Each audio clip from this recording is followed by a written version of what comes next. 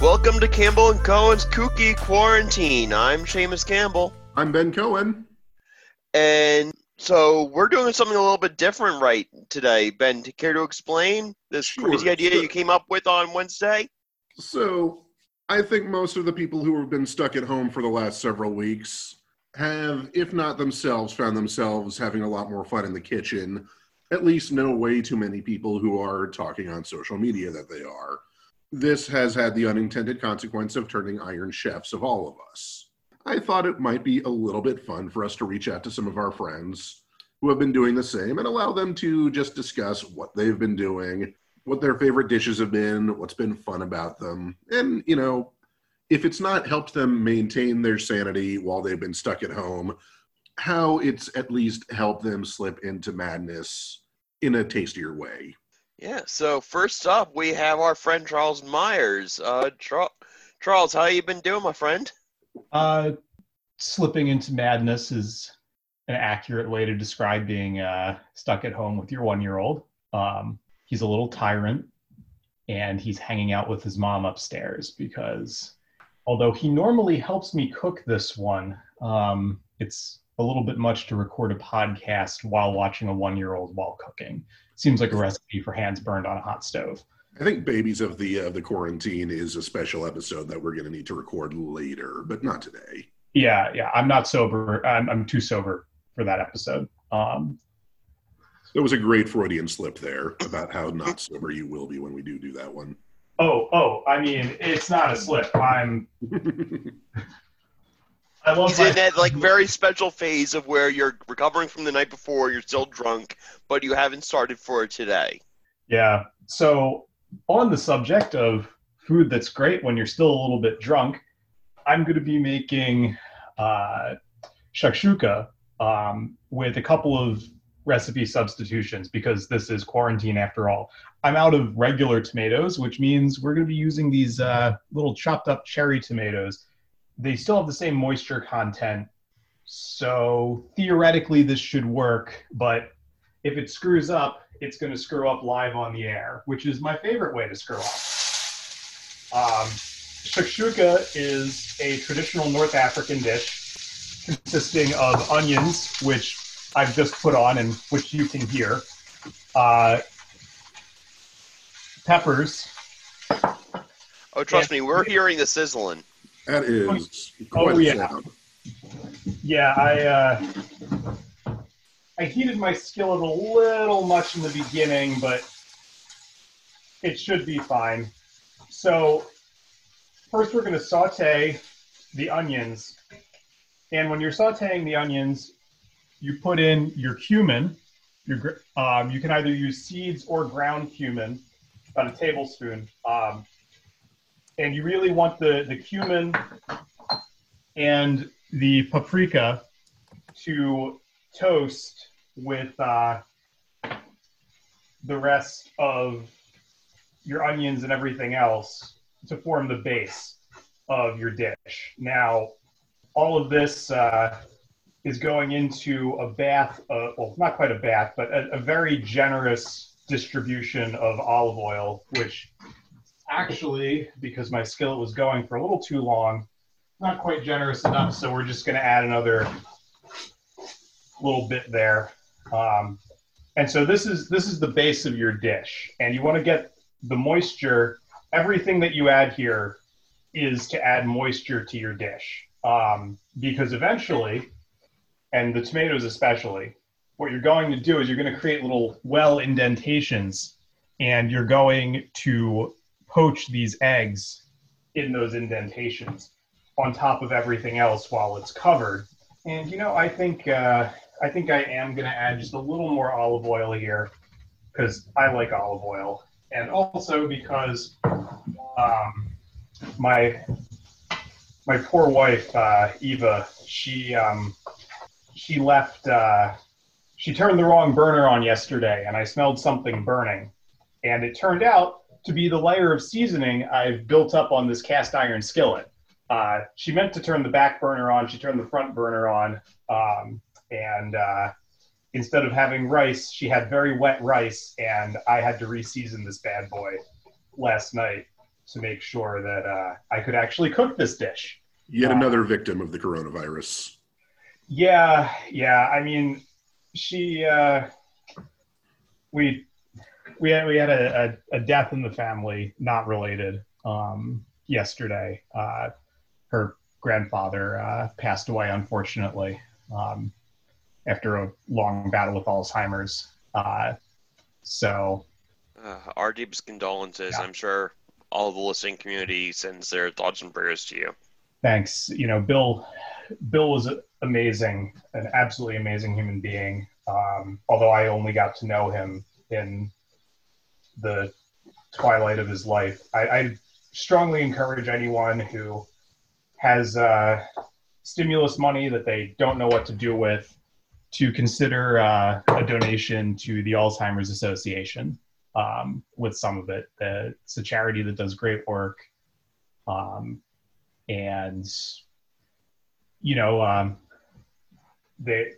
The work that they do means a lot to our family. So if you are able to, I'd appreciate it. Well, you'll be happy knowing my father is a monthly donor. I'm a infrequent donor, but I'll definitely be making a donation today. Thank you, Seamus. And thank you to anyone who's listening. Okay, so now we have our diced garlic. He said, awkwardly changing the subject. Do it. Back to cooking. And You've done a little pratfall with it just to really cement the change. Yeah. So the onions, and I'm just going to move my laptop and show you all what I'm seeing. So the onions look like this, more or less, right now. And so they're most of the way there. Still. Describe what this is for the listeners, because this is going to be an audio thing. Oh, this is an audio thing? Okay, yeah. Great. Okay. So you want the onions to, the onions are going to, you can see the onions absorb your cumin. And as you can hear, my coworker upstairs is upset that it is second breakfast time, but he is being forced to eat it up there instead of down here. You monster. Yeah. Wait, second breakfast, your coworker is a hobbit? Well, he's actually a little shorter than hobbits, but he does eat first breakfast, second breakfast, 11sies, and all of the other meals. For those of you with toddlers, you'll understand. So the onions, some of them will start to turn translucent. Some of them are going to be in that intermediary stage, but you want to get them about halfway before you start adding other ingredients. So I'm adding a very generous portion of diced garlic that I diced ahead of time. And you want to dice it and not crush it. I hate crushed garlic. You don't get the same flavor profile. You don't get the same texture in the finished meal. And this garlic is going to infuse with both the spices, and it's going to start to melt a little bit because I've got most of it pretty thin. So now that we've added the garlic, we add the diced red peppers. Now, you can use red, green, although try not to use green, just for aesthetic reasons, if nothing else. You're going to want to cook the red peppers until they're soft. Wait, so hold on a second. So we're saying that green peppers are you racist against green peppers? Is that what you're telling us? Yes, I am. And also, I don't know whether this is just me or not me. I've always felt that they have like a slightly different flavor profile than the other bell peppers, and I don't like it in this dish. So I'll just say hate has no taste. That being said, I don't know if I've ever really thought about the difference between the different colored bell peppers. I'm sure it's there. I've mostly been using green ones, but that's because I've just been able to find them more easily.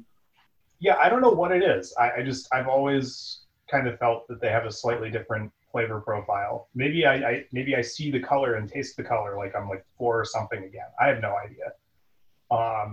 That's also there is there is science back that the site doesn't influence the taste. That said, also I have noticed that red peppers You're are losing a your little audio. bit sweeter, but very great. Are you a robot, Seamus? Robots don't know how food works. Jeez, Ben, don't out his secret to the whole world. It's his to tell. We have enough going on. We don't need the robot uprising. Yeah, well. So how long have you been making this dish, Charles? What? How long have you been making this? I mean, not like this particular session of it, but when did you first start? This was actually a quarantine thing for me. I'd always wanted to, but there's a lot of chopping.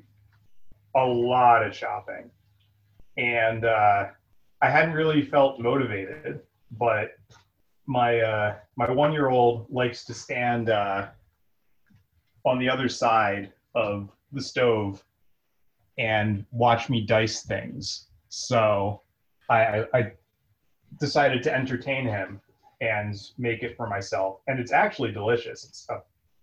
It is a perfect hangover food if you don't cut your fingers off. So we're coming up on the peppers getting soft. We're not quite there yet, but we're going to be there soon. So there are a couple other spices. Now, I cheated a little bit. I used a harissa mix. Oh, there are 2 Seamuses on the chat now. Interesting. I know. It's uncanny. So I cheated. I used a little bit of pre-mixed harissa, which is some of the spices I've already added, plus a few more. And I didn't really like the heat profile of that very much. It's not, the pre-mixed one is not hot enough for me. So because I'm a little bit of a psychopath, I have some ground habanero. And I added a pinch of that. Now, when your peppers start getting soft, you're going to start seeing some liquid beginning to pool in your cast iron skillet. And that's good. You want that liquid, because when you crack your eggs and cover it, the liquid is going to evaporate to the top and steam poach the eggs in the little wells that you make. So I'm just going to add my ground coriander. And you don't have to worry too much about making this too spicy, because if there's one truth in the culinary universe, it's that hot pepper plays really well with eggs. I don't know why that is, but it's delicious, and you will not regret giving your dish a little bit of heat. Are you the type of person that puts hot sauce on your eggs just when you make other kinds? I don't like the texture that the sauce creates with the eggs.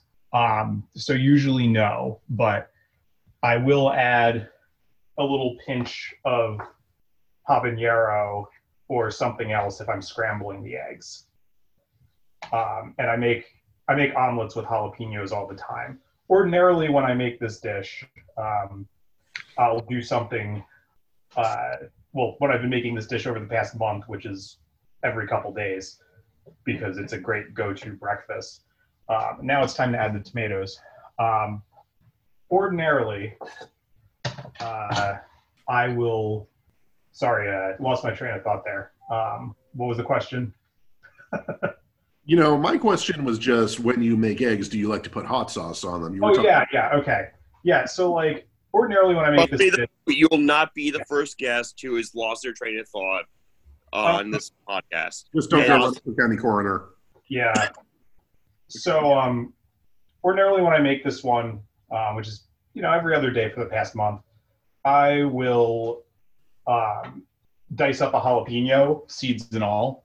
But I ran out of jalapenos day before yesterday, because I made I diced up my last one for some heat with an anchovy and garlic pasta sauce that I wanted to make.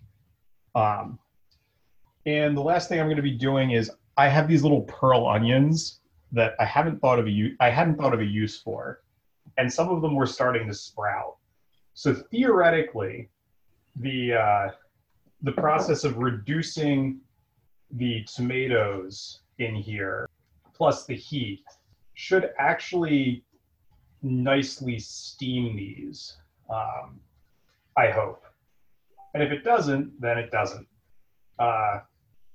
It was a good thought, and it died doing the right thing, or something. So now I have to find a lid suitable for this skillet, which I inherited, literally, from a deceased family friend. And we're just going to leave that there for the tomatoes to break down and release their water for a couple minutes. As somebody who despises tomatoes mostly for their texture because it is gross, how much of a breakdown do they undergo when you're cooking this? Well, if you use normal sized tomatoes, pretty substantial. Like they're reduced to basically just their liquid with little bits. And it just depends on how long you leave them on. The longer you leave it on, the more the tomatoes break down. And you want them to release as much liquid as possible, because that's going to form the base of what you poach the eggs in. That's what poaches the eggs, actually. And since I have that all going now, I am going to dice Ben, up. are you... This is the first time hearing that you actually despise tomatoes. Really? Are you like Yeah. a Tom Brady type? I'd like to think that there are a lot of things I don't have in common with Tom Brady. I think he's kind of a tool. I didn't know he didn't like tomatoes, but if that's the case, then yes, that's something I have in common. Oh, he doesn't eat any moonshines. He doesn't eat any moonshines. You mean nightshades? Yeah. Yeah, because he's Nightshades, there we go. because he's crazy. What's a mood I've sign? not finished my first cup of coffee. I'm not familiar with a mood sign. What is this? What Seamus So, meant to I say meant to say was- night. and they're tomatoes and a bunch of other delicious veggies that are apparently packed with the wrong sort of whatever for his crazy cult leader trainer / dietitian. I don't know about that. I just know that when I have tried to eat an actual tomato, like the byproducts, paste and soup and, even like the juice, when you can can that up to a lesser extent, I'm fine with. Tomatoes themselves taste to me like biting into a big ball of vomit. Like that's the sensation I get. See, that's how cherry tomatoes taste to me normally, which is why I really need these to hurry up and break down. Weirdly, cherry tomatoes are actually my favorites because I just enjoy the texture the most. Because I think it's more condensed. It is condensed, but to me, that's just more condensed version of that thing I don't like. So, Yeah. So while my we were parents grow tomatoes at home, and every now and then, they'll sprout some that they think are just the best. And my dog apparently has opinions on that. I don't know if that's coming through the audio. But yeah. Wait, so I think Buddy means to say that he actually is a fan of tomatoes. Don't judge me. I feed you. Feel free to judge Buddy. That's all we do on this podcast. I encourage him to do things like that. He judges me enough. It's really apparent since he's the only one that sees me most days now. But yeah, they'll grow what they think is just an even better tomato than usual, and they'll encourage me to eat. Like, okay, what's really good for you is just more of that thing that I think is kind of an abomination. So while we're quietly judging Ben, well, not so quietly judging Ben, I diced up some scallions to use as a garnish for when this is all over, since I had a quick minute there. Hopefully these tomatoes break down. As another digression, knives. They're fun. And if you're going to be doing cooking, you need a good one. Something that fits your hand, and something that is well made, because there's nothing worse than trying to cook with a dull knife, especially if you're slicing those giant slicing tomatoes. You're just gonna have a bad time. So what I have is a very nice older knife, and I'm just gonna go over what our listeners should look for aside from fit in your hand, which it's kind of hard to do if you're shopping online. But when this is all over and you go to the store to buy knives, you're going to want something where the metal of the blade extends all the way to the back. And that's called a full tang knife. And it should be riveted all the way through. So from which you'll see on a full tang knife. And that'll save you a lot of headache. And that knife will last long enough for you to pass down to somebody else. And these tomatoes have not, this is annoying. We just went like borderline West Wing here. What? We just went borderline West Wing here. Yeah. So these tomatoes, unfortunately, still need a little bit more time to break down and release all of their water for me, because they are cherry tomatoes and not the tomatoes that I should be using. But no offense, guys, your wonderful podcast does not rate high enough for me to emergency order groceries, Monster. or worse, take a trip out. Although I've been told by the Republicans demonstrating in our state that I should leave my house as much as possible and protest without a mask on, so that we reopen our state's economy sooner. There were 1,500 of them outside of our Capitol building yesterday. There were demonstrations in my hometown a few days ago. I don't think it got up to 1,500. And I do know at least the guy that was conspicuously riding a horse around it was apparently from another state, just, travels around to these rallies and spreads the coronavirus, which, hey, gives you more time to learn new things to cook. Yeah, I mean, that's one way to look at it. Hey, you're learning new things. You've got this fun new brunch item. Yeah. I mean, I am learning new things. I would much rather be able to leave my house, though. Well, you could also, since we were also talking about all this, there were some protests up in my state capital earlier this week, and some people actually were dumb enough to give their names. And so, of course, I looked in the state voter file because, public record and all that, and I was able to find that one of them, this mother-daughter combo, lives 40 minutes away from where I am. And I was really tempted to just get out, take my car out, drive to their home and start just screaming at them from the street. And one of them is this daughter who's complaining that oh, I'm not going to be able to go to the prom. And then she also posted on her Facebook about how she's now accepted to the University of Delaware starting in the fall. I'm maybe I should email their admissions office, tell them you's admitted some complete moron. But yeah, that's I don't know what I would do. I do know that my counterpart, the chair of the Wisconsin Young Republicans, was at the demonstration in Brookfield the other week, because he thinks that that's how we're going to reopen the economy. As a longtime real estate investor and lover of free markets and our free enterprise system, I really would like to have him explain to me how prolonging a pandemic is going to lead to more economic activity. I'm sure he has some very, very fascinating ideas about that. More podcasts. And, Can he also tell us how much bleach he puts in his food? I have no idea, but I'd like to dedicate this Pelosi clap to him. So. How much time are you spending in the kitchen during all this? Oh, I'm cooking 3 to 4 hours a day. It keeps my kid entertained and it tastes delicious. So I have a fridge right now that's filled with like pasta, French onion soup that I need to freeze. Once I'm done with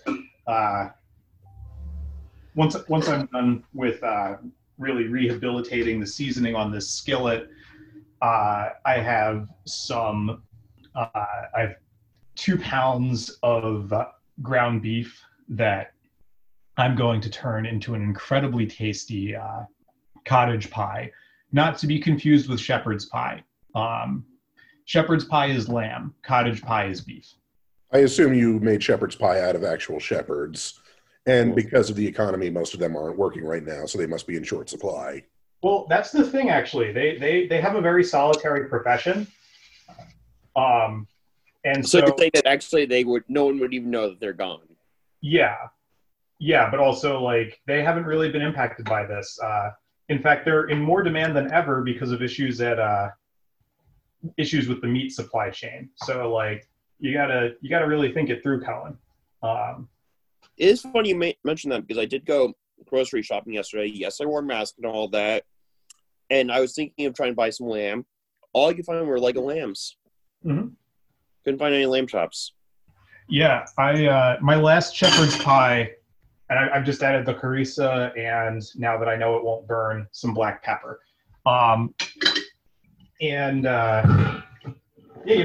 During Passover, I had the damnedest time getting a hold of lamb shank, but also a leg of lamb. And then the leftovers from that leg of lamb turned into my last shepherd's pie because the only leg of lamb I could actually get my hands on was from Costco. And that was 5 pounds of lamb, which was a bit much. So I braised it. And because I braised it for as long as I did, I was able to shred it with forks by the time it was time to use the leftovers. So, always have a plan B or C or D when you're cooking in quarantine. So the tomatoes are just about done releasing their liquid. It takes a little bit longer with cherry tomatoes. And I think that now is a great time to put on my eggs. So that's what I'm going to do. Now with the eggs, you have options. You can cook them for as long or as short as you want, as long as, you get the first layer of cooking, as long as you get them a little bit solid. Some people like them all the way done. Some people like them really runny. It's entirely up to you. So what you're going to do is you're going to make a little indentation, and this is runnier than I usually make it, but I've always seen I've never ordered shakshuka before, but I've always seen in pictures, like, it looks like they use more solid eggs for it, more conventionally. Is that what you normally go with, or is it just sort of a preference? I mean, I've been making it, I usually make it a little bit on the solid side because although I like to use, although I like runny eggs, I don't know, it feels kind of weird. So in this dish, for whatever reason. So I'm creating little wells in my my sauce, and you crack the eggs into the wells. And so I don't know, Cohen, at this point you'd be hard pressed to really make out what was tomato and what wasn't. That's reassuring to me. In here. So this sounds like an egg dish. This sounds like an egg and tomato dish for you. Hold on. You just called him Cohen. You cannot do that. Only Summer Roberts is allowed to call someone Cohen. No one got the OC reference? I got the reference. I'm just saying, I'm pretty used to people calling me Cohen, so I'm going to say I have no objection to them. But no, I'm keeping it. Yeah, also, the OC, that's a name I haven't heard in a long time. I forgot it existed, and then I was dating somebody who fondly remembered it, and so we would occasionally watch an episode together on Hulu. It was truly one of the best parts of my teen years. Yeah, I cried at the end of that episode, of that final episode. I mean, I loved it as a teenager. It was like the one thing that I could talk to my crush about in art class. But like, I hadn't thought about that show in years. So thank you. I'm glad I can help. All right, and now our eggs are in, and so this is going to be a nice slow poach. I'm going to wash my hands before I put the lid on so that I don't give myself salmonella while trying to avoid the Rona. Would salmonella and the coronavirus fight? What? Would the coronavirus and salmonella fight? I mean, the coronavirus is pretty greedy. Like, it attacks every major organ system, apparently. So, like, I have a feeling that it would absolutely get into a turf war with salmonella. But who would win? And, okay, this is the type of questions that we should be asking Trump at those press conferences daily. I like to think that you would get sort of a West Side Story / Lion King 2 situation where one, microbe or whatever of each of the respective diseases would cross lines, fall in love, and convince them to get along and, collaborate on killing their host. Do you guys remember Celebrity Deathmatch from the early days? Oh, I miss that show so much. So do I. You know what we should do? We should have a celebrity deathmatch claymation of salmonella against the coronavirus. I'm sure we know somebody artistic enough to do that. Listeners, if you are at all versed in claymation, hit us up. We have some work for you. Yeah, I would actually probably pay money to see that. If you can do this, we'll get all of our guests for today's episode, and if we won't fly all of them in to cook for you, because that would be expensive, we will find something involving getting all of their recipes together. You will get exclusive access to my unreleased West Wing script. Damn, I haven't even gotten to see that yet. Yeah, no, that's premium content right there. Get on that. That is premium content. So I'm going to set my kitchen timer for 3 minutes to give those eggs some time before I check on them. But from here on out, this dish is basically done. It's just a matter of being patient and waiting for your eggs to finish. And if you're cooking at home with a child, keeping them entertained so that they don't do something silly, like reach for the handle of your cast iron skillet and tip it all over. Oh, he's at the climbing phase now. Oh, he's been at the climbing phase. He is joyously in the climbing phase. He's also in the I know I shouldn't go through the trash daddy, but I really want to phase of childhood development. So basically like our dog right now. They both know what they shouldn't do. They still sometimes do it. Although I think he finally knows more words than her. We have an exceptionally intelligent dog. It's scary. But has your dog learned call time yet? Or has your son learned call time yet? Because we know your dog has. For those of you who don't know my dog, when I say call time, she begs.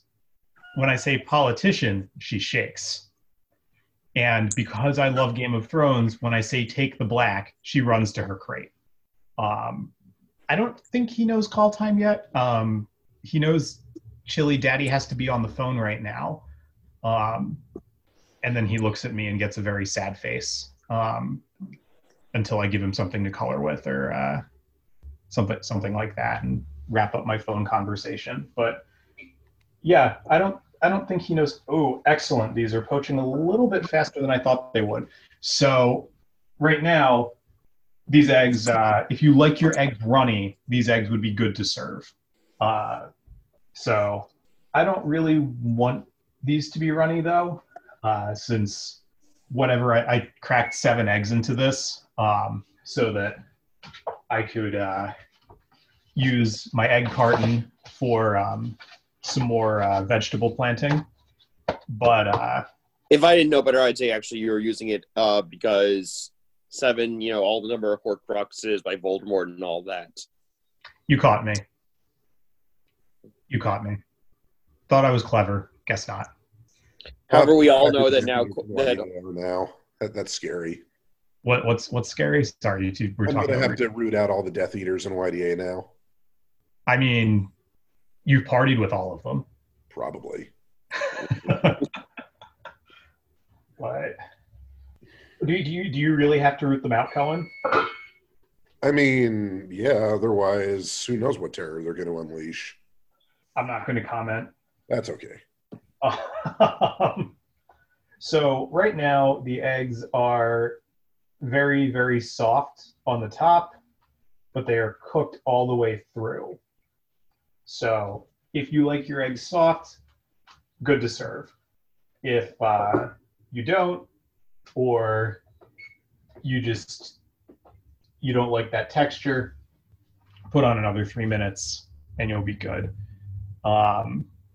So yeah, that's what I've been doing. Lots and lots and lots of cooking. It makes me very sad that I've been doing this much cooking. Actually, I enjoy it, but you say sad, we say awesome. I say I'm now hungry, and I have a box of the mini cinnamon toast Eggo waffles in my freezer just waiting for me. It may not be shakshuka, but I think you should go follow your dreams right there, Seamus. Yeah, follow your dreams. So I guess I'll share a couple of my quarantine cooking hacks that you should, use anyway. Sure. So I slice up a lot of vegetables for what I do.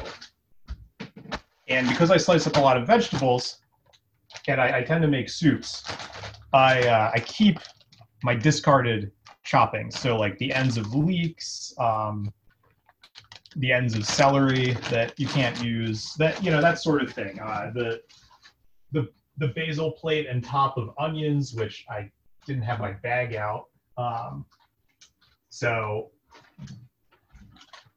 I just put them in the bag. And then when it comes time to make the base of the broth for a soup, I'll empty my bag of useless veggie and toss it all in. And it adds up to more or less vegetable broth by the end. You only have to play around a little bit to get the flavor you're looking for. And it also allows me to have nice, fresh veggie stock made from scratch roughly once a week. Sometimes a little more, sometimes a little less. Ooh, these are poaching. Those are poaching beautifully. I'll take a picture and send it to you guys. Good. I just grab my phone. Or maybe I won't. I appear to have put my phone somewhere and I can't find it. So that's going to be a problem. Hang on, I'll see if my wife Eva can find it, since it's probably upstairs. Charles, you could always just take over your computer and then. Yeah, the webcam is kind of awkward. Although I think Eva will be able to find my phone. I think it's just upstairs somewhere. And oh hey, these little onions, they are the MVPs. These little pearled onions. They're going to be the MVPs of this dish. Okay, and our eggs are just about there. So I'm just going to turn off my burner for the rest of that. And now that I have the, now that this is all basically done, I'm going to take the scallions that I diced up at the very beginning of, almost the very beginning of all of this. And I'm going to take a quick pause to check the flavor of my sauce. Fuck yes. This is great. I hit the spicy now right on the head. I am so happy with how that turned out. I was a little bit anxious It's probably going to be a little too spicy for my son, but that's okay. He doesn't like eggs anyway. You'll be in my thoughts and prayers during this difficult time. Yeah, thoughts and prayers. But I am going to garnish it now with all of the scallions that I diced up. Now, you can use fresh chopped parsley as well. You can use fresh chopped coriander, and you can use quite a few other things if you feel inclined. And apparently, I left my phone in the bathroom because I took a bath this morning, and it was amazing. That's fair. Well, when you find it, just when you have the product finished, send us a picture, and when we post all this later, we'll include it with everything. Awesome. And we should really we should talk about Wisconsin politics sometime. When we do a real episode again, and not one that Seamus lets me hijack for strange ideas about special episodes, then yes, we absolutely will. Yeah, like Wisconsin politics and parenting. We should definitely. I'm sure those mash up great, and I will look forward to hearing about them. And how about like Scott Walker probably never was hugged in his life. I bet he doesn't cook either. So that's on the bridge. He cooks, like makes himself ham sandwiches. That's about it. That's putting things in bread. Yes. Hence the scare quotes. So my coworker was devastated to be separated from mom, but sacrifices must be made. And this is a photo of shakshuka that I will send to you guys. Oh, and I strongly recommend, if you ever get a chance to, and you're obnoxious like me, Le Creuset makes these little single serving, and they're really like half a portion, stoneware ramekins in nice pastel colors. And I have those ones are not like pastels. just in a dark blue. What? I have ones that are like that, but they're all in a dark blue. It's a set. Yeah. So those are actually sold as a set. The pastel rainbow set. That did not look like pastels to me, though. Yeah, I mean it may not be translating over the webcam, but they are wonderful. And you're right. They start dark and then they fade up toward and that's not showing through in the natural light in the lighting, but they are wonderful, and I am so glad that I got them because they have really brought joy to my kitchen. That's the shakshuka. It's done. You can eat it if you want. I'll So I'm going to get on a flight right now over to Wisconsin. Pick me up from the airport in about like 5 hours or so, and have it ready for me. That'd be perfect. Yeah, I mean, you can definitely have batch 2. Or better yet, Cohen, your new mission is, and when we finally have a new YDA meeting, make sure the hotel has suites where we can do a cook-off. Okay, you say that somewhat jokingly, but I kind of want to do that now. I don't mean that jokingly. I'm dead serious. We've had mixology fights before. I think we should do cooking. Do it. I'd be down. All right, I like this. And maybe if I drive again, I could bring my friend. Still needs a name. What is your friend? Oh, that's my sourdough starter. You're one of them. I mean, reality is I get my groceries once every 2 weeks, and bread doesn't keep that long. My co-op is out of dry active yeast, so my options are limited.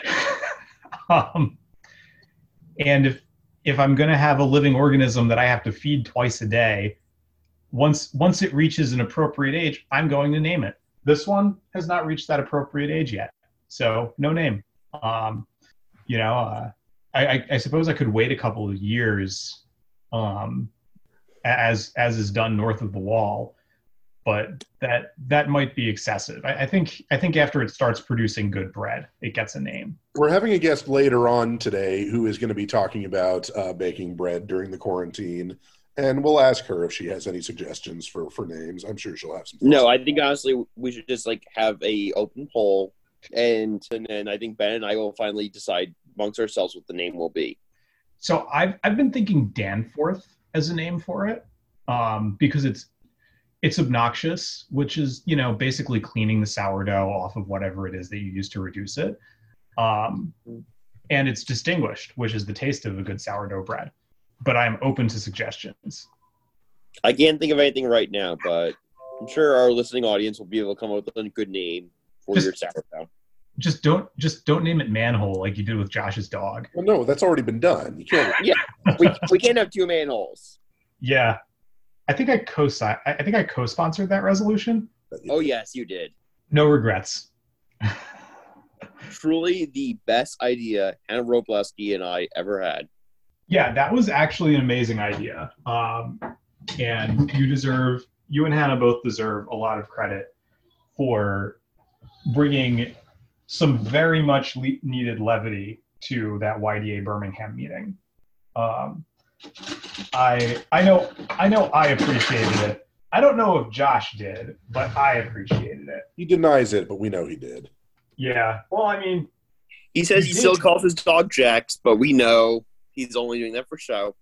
I mean, you did take something deeply personal to him and just mess with it. I guess that makes us the bad guys, but fuck it. You can edit that out, right? Oh no, this is staying in. Every reference to Joshua Harris still always stays in. I meant the cursing. I don't care about the discussion of the dog. Although if you guys try to rename my dog, I will have my revenge. That comes later. I will have my revenge. I will make your Kansas City meeting be in Missouri. I will fight you. You'll what? You gotta fight you. You'll fight me. I will fight you. Okay, this is another claymation that we have to have done. Charles versus Ben. No respect. Anyway, yeah. Charles, I got the pictures of the finished product. It looks pretty awesome. Yep. Here's it plated. Ooh. Yeah, I'll take a picture of that too. I don't know how appetizing it really looks in this form, but I assure you it's delicious. Although it's almost certainly going to be a little bit too spicy for my wife as well. So that just means there's going to be more for me. Yeah. All right. I like eggs. All right. Well, that was fun. Charles, thank you for jumping on. Yep. Now I really have to something because this has made my mouth really watery and my stomach really rumbly. I'd say I was sorry, but you know you're not. It's okay. Oh, I'm not. And I'm not saying it's something that you have to apologize for. I'm just saying fact. Yeah. All right, guys. It was great. Thanks so much. We are now joined by our good friend Leah Kirk, joining us from the great Commonwealth of Virginia. How you doing, Leah? I'm good. How are you guys doing? Doing great. Oh, okay. Chugging along a Red Bull. I need a Red Bull. So right. What are you cooking for us today, Leah? So I am making chocolate cupcakes, and I'm going to make a strawberry basil buttercream. Had to think of that word for a second. It's early. You gave me a picture of one of these the other day, and I gotta say, holy shit, did it look tempting. That one was the chocolate rosemary one. So that one, I'm not going to put rosemary because I'm having fresh rosemary. But that one, it was delicious. Sounds really weird, but it was a chocolate rosemary cupcake with a blackberry buttercream. It was like museum worthy. Now, when you're doing that, I know that's not the one that you're kind of coming to the segment with. do you just like get some lavender extract and mix it in, or how do you do that? No, so like Scott's parents at their creek house have all sorts of fresh herbs, and their rosemary has like taken off. So you can absolutely use rosemary oil or lavender oil. I saw a chocolate lavender cupcake I almost made, but I decided against it. But yeah, you just use it'll like this recipe is like you chop it up fine for the rosemary, and then you just add it to the chocolate mix while you are making the chocolate cupcakes. And then you're supposed to put like a sprig of rosemary for like decoration purposes, and I didn't do that. So yeah, but this one's a little easier, and everybody should have the same ingredients at home. It's like flour, sugar, eggs, butter. I don't know, the eggs was kind of like a hot commodity in Northern Virginia for a while. So but yeah, so it's like supposed to be the best chocolate cupcake recipe. So we'll see if it actually The best. Okay. The best. The It's the best chocolate cupcake recipe. So any listeners who are fond of making chocolate cupcakes, I mean, gauntlet thrown. Right. Like, I mean, I spend a lot of time on Pinterest during quarantine. So when something says it's the best, I have to like try it out just because sometimes I don't think it's the best. So you're telling us that you're also going to put Magnolia Bakery out of business. Yes, that is what I'm going to do. Or Carlos. Can I take Carlos out of business? Maybe I need to be on the show, the Duff and Carlos, like, shakedown they got going on. Okay, so I was going to hope to get all my ingredients done beforehand, but that did not happen. So this also calls for Dutch processed chocolate. So luckily, Scott, his aunt is from Holland. Yeah, my fiance his aunt is from Holland. So we have straight up Dutch cocoa powder. And apparently there's a difference with using that versus what you find in American stores. It's just like a Hershey's or whatever. It's the chemical makeup is different. I don't remember like what it is, but it's like it makes it. I hate So this word, what do you do if you're Austin Powers' father? I'm Austin Powers' father. Because Remember, he hates Dutch. He hates the Dutch. He does. So you could use regular. I also have Ghirardelli, but I'm not going to use it because I don't have enough of it. This is what I used for the rosemary chocolate ones was the Ghirardelli. So if you don't like the Dutch, you can definitely use regular, and it says that you can do that. So this also calls for espresso powder, but I don't have any because it's all gone. And I've not Is it still going to be the best then? It will be because I'm kind of tweaking it a little bit. Nice. Ooh. But yeah, we'll see. It's going to be the best because I'm making it, and we all know this. We believe in you, Leah. We believe in you, but we're not saying you're the best. Not yet. You've not had my cupcakes. Actually, I don't think you've had any of the cupcakes I've ever made. I haven't. You have not think- yet. You've had my cooking, but I never had your cooking. Right. Because I always come visit you, and you don't come visit me. And it's kind of hard to cook in a hotel room at like a Young Guns convention. So We were just talking about this with Charles Myers. Actually, we're right now thinking of having a cook-off, so someone has to like get a suite so we can actually do some cooking. or like one of those extended stay places where it's actually got like a full kitchen and stuff. Ben, Okay. you see the marching orders. I You do. got to find us a place. I do. I got it. Yeah. I mean, I thought about making the cupcakes that we're going to have for our wedding, but then I thought that if I made them and they're not great, I'm going to be really upset about it. Well, see, that So way I'm you not could gonna learn what improvements you need to make beforehand. Well, I'm not making it. That's the thing. I'm not making it. They're You making know it. what to tell Which- Taylor. The what? Side note, I actually was trying to book my flights and hotels and everything for your wedding the Right. other night, and I'm shocked at how expensive everything is. Even with, you'd think that like the hotel industry would want to like reduce prices to stimulate people coming.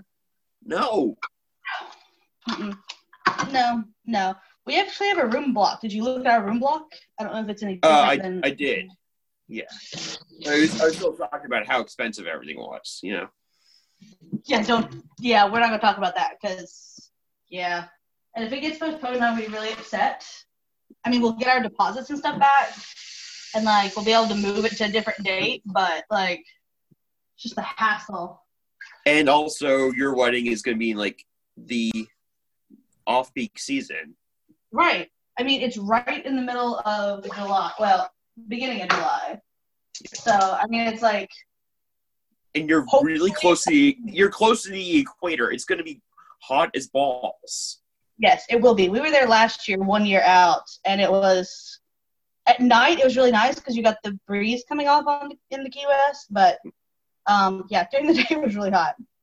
And that was where I was just before the entire world went into the pandemic. Yes, so we were there. This pandemic is going to begin and end with me in Key West. Yes, so let's fingers crossed. And then like 2 weeks after that, so I could go to Hawaii. Like that's all I'm asking for. Just having so much more fun than all of us. I mean, it will be. You can come crash it if you want. Ben, if you want to be my date, you can be. Ooh. Yeah, Shavis actually gets a +1, so Ben, you can come be his +1. I never got my actual invites. I didn't even know I got a +1. So that's because we've not sent them out yet. Because we're waiting to see what happens with this whole pandemic thing. Because I just don't want to pay $400 and some for invitations and then have to turn around and resend out other invitations, and it was just going to be a whole mess. So we're waiting. You can say clusterfuck. We use vulgarity all the time here. Right? I mean, plus, Florida's opening back up, so that's a good sign. Thanks, Ron DeSantis. I mean, we're driving there, so it's not going to be too much of an issue, but some of our guests are obviously going to have to fly. Instead of throwing rice at the end, you're just going to throw bottles of hand sanitizer. Yes, that's... No, everyone's going to be throwing bleach. Bleach. I can't No, for that's white what we're supposed to be doing the toasts with at the reception. Oh. And then she walks away.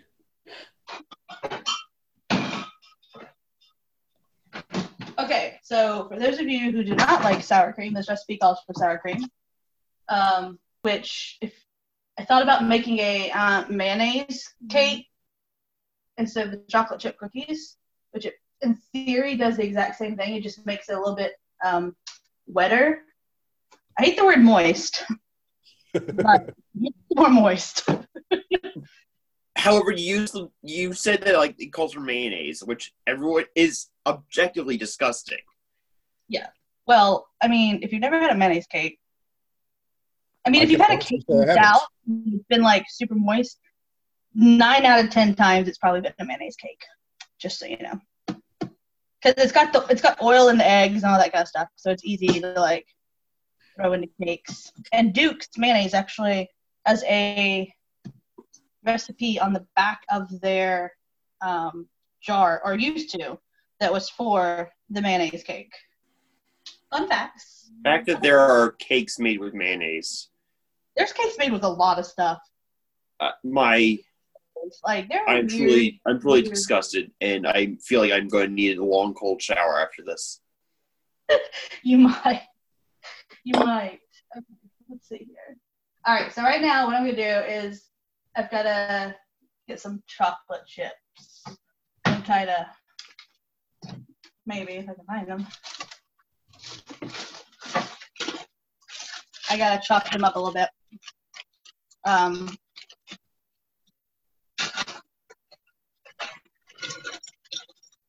So I think it might be easier to like melt them, but and just for the record, I am using semi-sweet chocolate, Freedom Choice from the commissary. So that's fun. All right, 1/3 cup.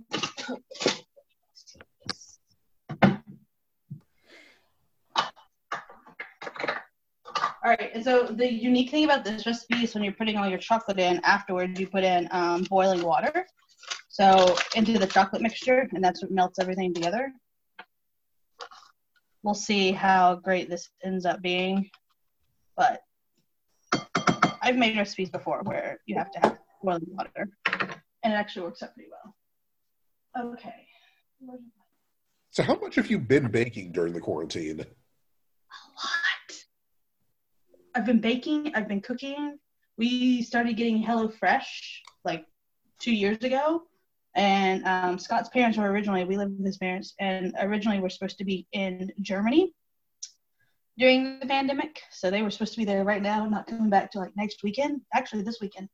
So they're supposed to be gone for a month. So I had already set up to have HelloFresh come and all this kind of stuff. So I've been making a lot of recipes. I usually make dinner every night.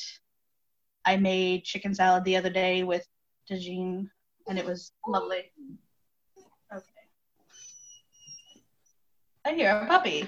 Yes, you do. And I'm moving the camera so you can see him. Obviously, this is audio. That is my dog, Buddy, who, whenever I am on Zoom, has to sit next to me and pout because I'm not paying as much attention to him. Because why wouldn't he? Yeah, no, exactly. Because that's what dogs would be. Yeah. We had to put our dog down last week. She was having some issues, and it was sad. So last week was rough in the dog world.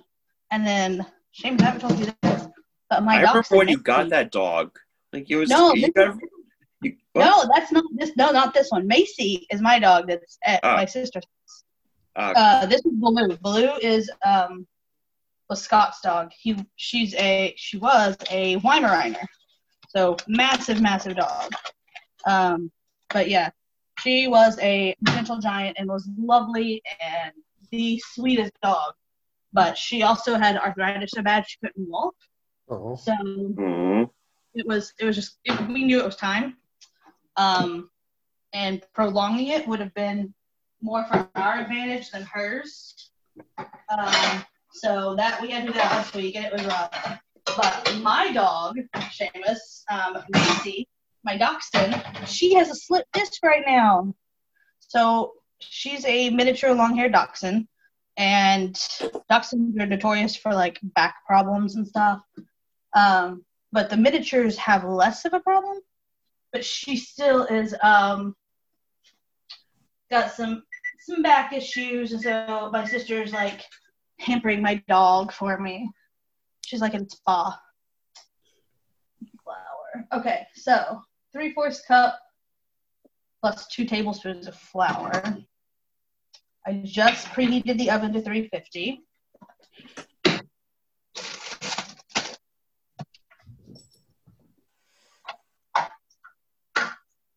That's 3/4 of a cup is a lot of.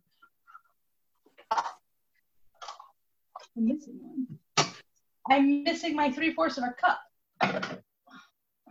Measure that. And I know I've used it, just not today. Luckily I have backups.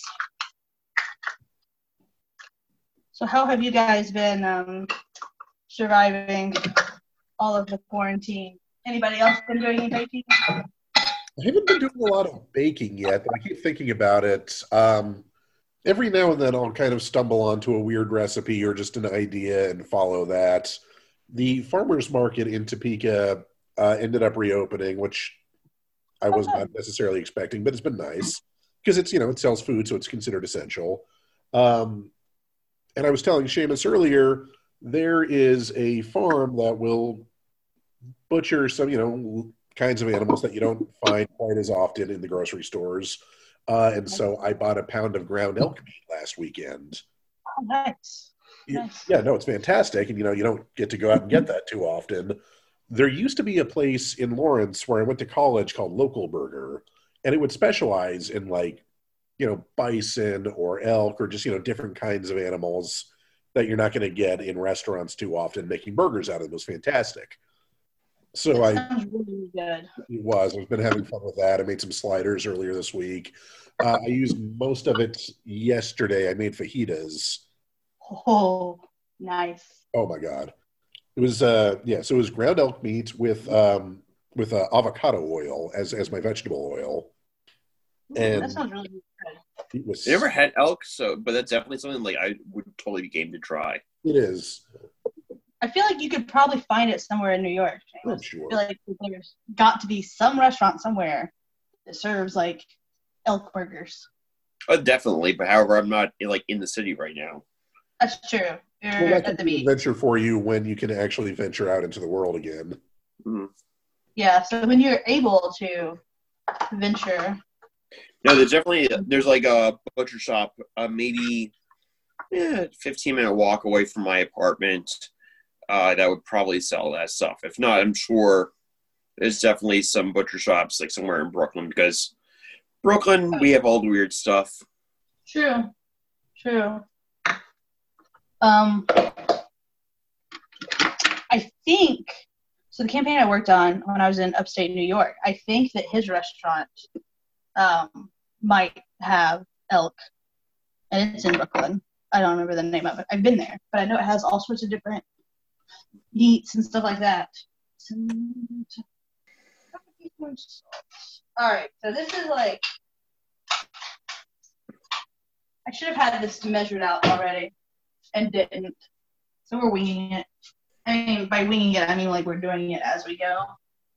Be easy for people at home to like think together. Okay, so sugar and baking soda.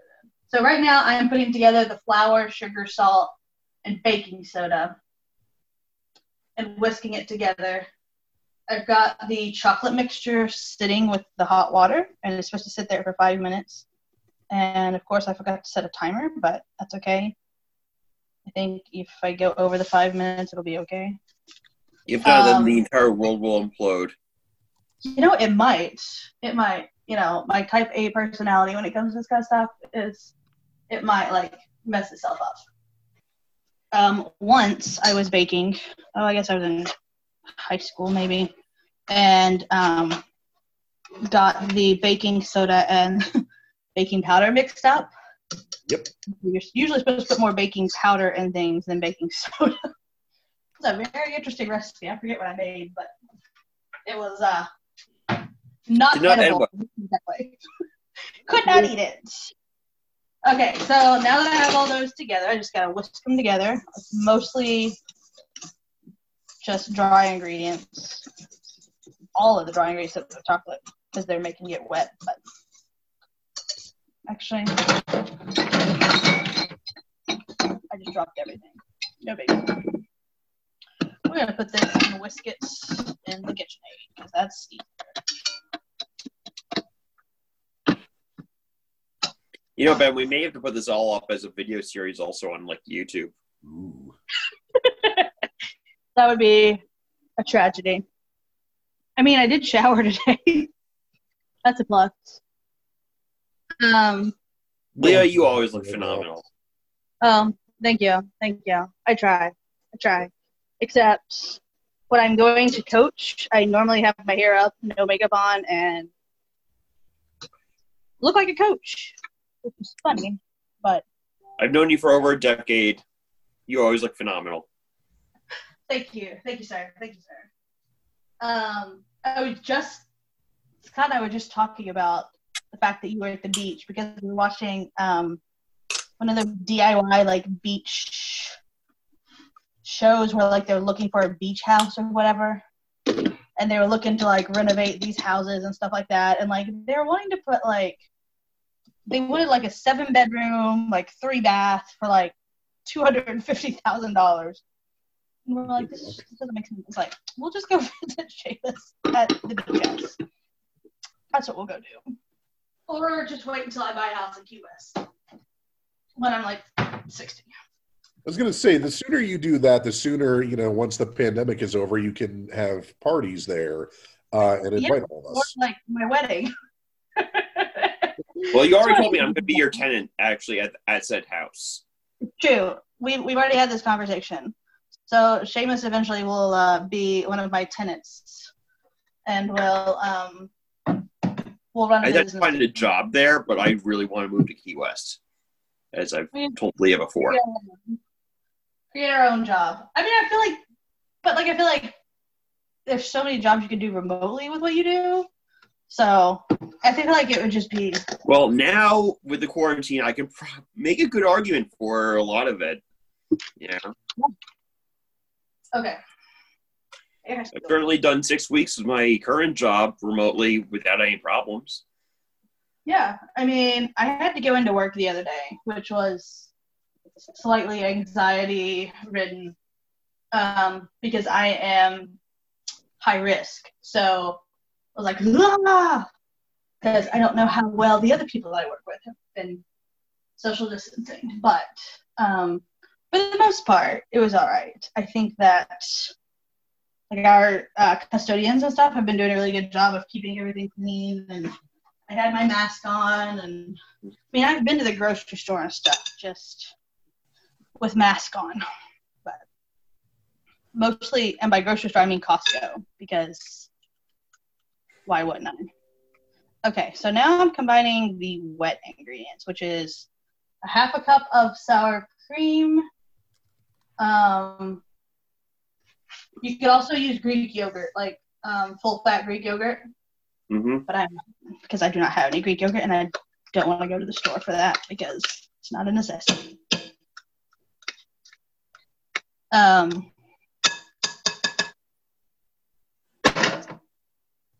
think that our neighbors have enjoyed my baking more than I have. One of our neighbors, he takes care of his mom. So his mom's, late 80s, early 90s. And so every time I make cupcakes or anything, I always message him and see if he wants any. And so she got to taste the rosemary butter and blackberry buttercream ones, and sent back the container and asked for more. So I'll have to let him know that I'm making cupcakes again today for her.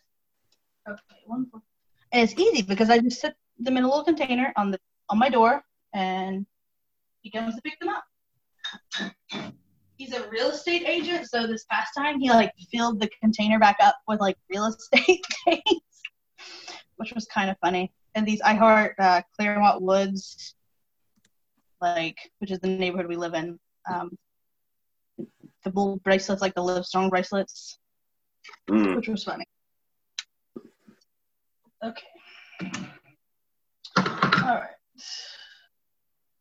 All right, and the fun part about this is that I'm using Mexican vanilla instead of regular vanilla.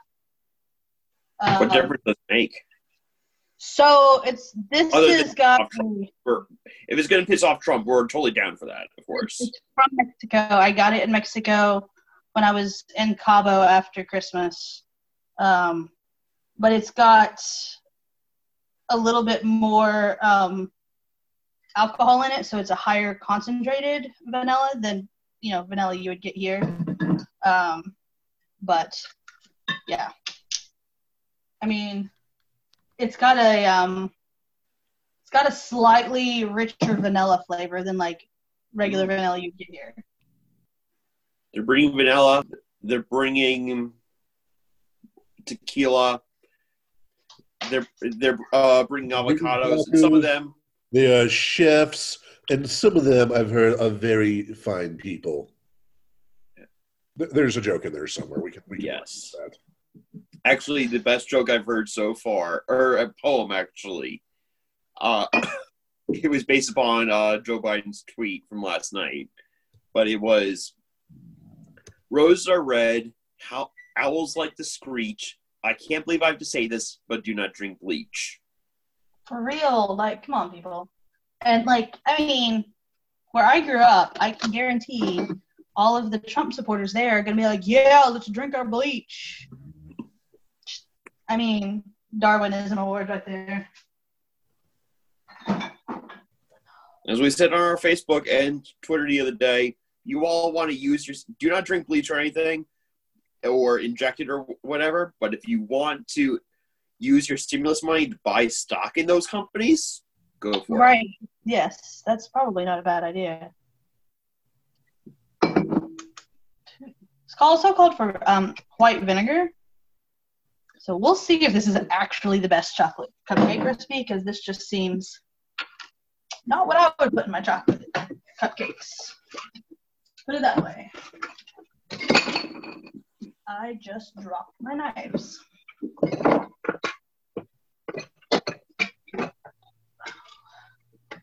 All right, so this is an interesting recipe because it calls for 2 large eggs, and then it also calls for an egg yolk.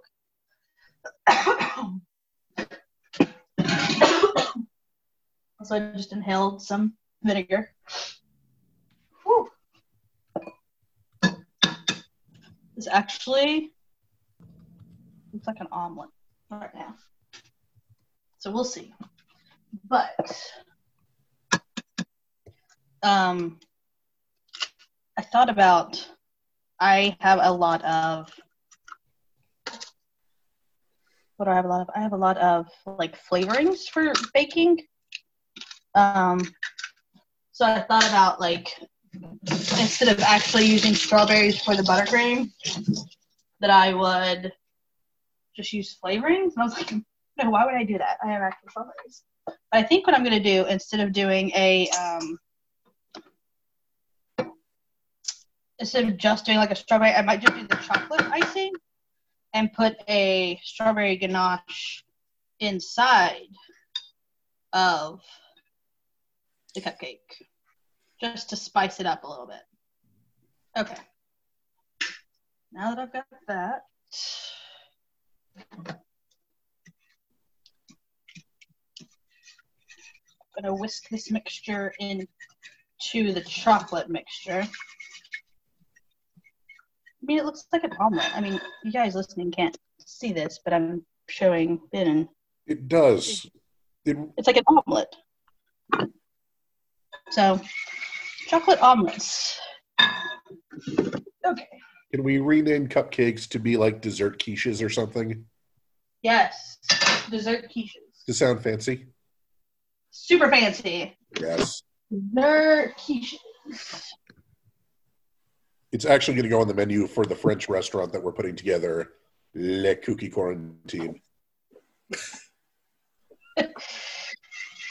Well, I mean, the chocolate rosemary were kind of like savory, and there's all sorts of different like recipes that you can use, like savory cupcakes, but like with a sweet topping.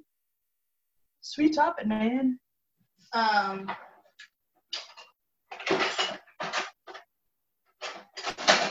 don't know where my other whisk is.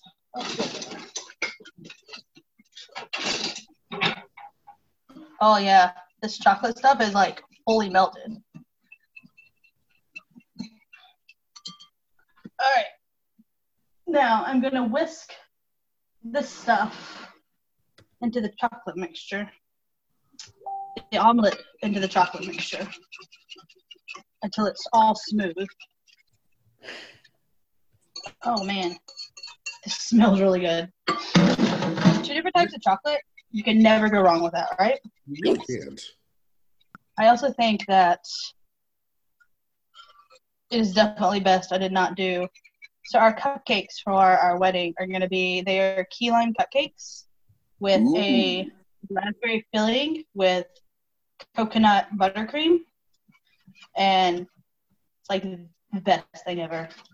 And I kind of thought about making, but I don't want to be disappointed that mine were better than where we're getting from, or vice versa. Okay, now I'm going to finish with this flour. I've got to mix the flour and the sugar again, and then I'm going to add it to the chocolate mixture. Apparently this is you only do a little bit at a time so it doesn't clump. I don't know. What is your all's favorite type of cupcakes? Would it be too basic to say the red velvet ones? Because I'm never not excited about those. Those are really good. You get like a little bit of the cream I cheese. just feel like I'm a regular vanilla person. It's legit. Yeah. Cannot go wrong with regular vanilla. Do you like vanilla cupcakes with vanilla frosting, or Yeah. do you like chocolate frosting. But I'll do like any type of frosting, but really vanilla cupcakes are just like my jam. But I'll mix it up and everything. But Here's the question: do you slice your cupcake in half and then put the topping in the middle? oh boy, we're gonna get hate mail from this, aren't we? Or do you eat the icing first, or just take bites of the whole thing all together? Oh, I do the bites of the whole thing. Like I do bites of the whole thing because I have a big enough mouth. Yeah. I know. I've tried the whole cutting it in half and making it a sandwich thing, but it gets messy. You get crumbs everywhere, and you just lose a good portion of the cake. And you know, they don't put it all together for you to then take it back apart. You know, you don't need to deconstruct the cupcake. Let it be one experience. See, I eat the icing first. I always have. Because for a long time, I didn't really like cupcakes. What is wrong with you? What's wrong with you? Like, growing up, we didn't eat a ton of cupcakes. Like, that wasn't. They're like special occasions and stuff like that. I prefer cake, like actual cake. My grandmother every year for my birthday would make me a caramel cake. So it's basically vanilla cake with caramel icing, like homemade from scratch. And to this day, it's still my favorite cake. I have replicated it a couple of times. Just it's not quite made exactly like my grandmother used to make it, but it's very close. Very, very close. So the key to this right now, though, is to not like over whisk it. I didn't put enough flour in the mixture. I only put half the flour. I was like, this is very watery. That could be it. Could be it. I got distracted talking to you guys and forgot about the rest of my flour. We ruined most of it. So if these are not perfect, they're your faults.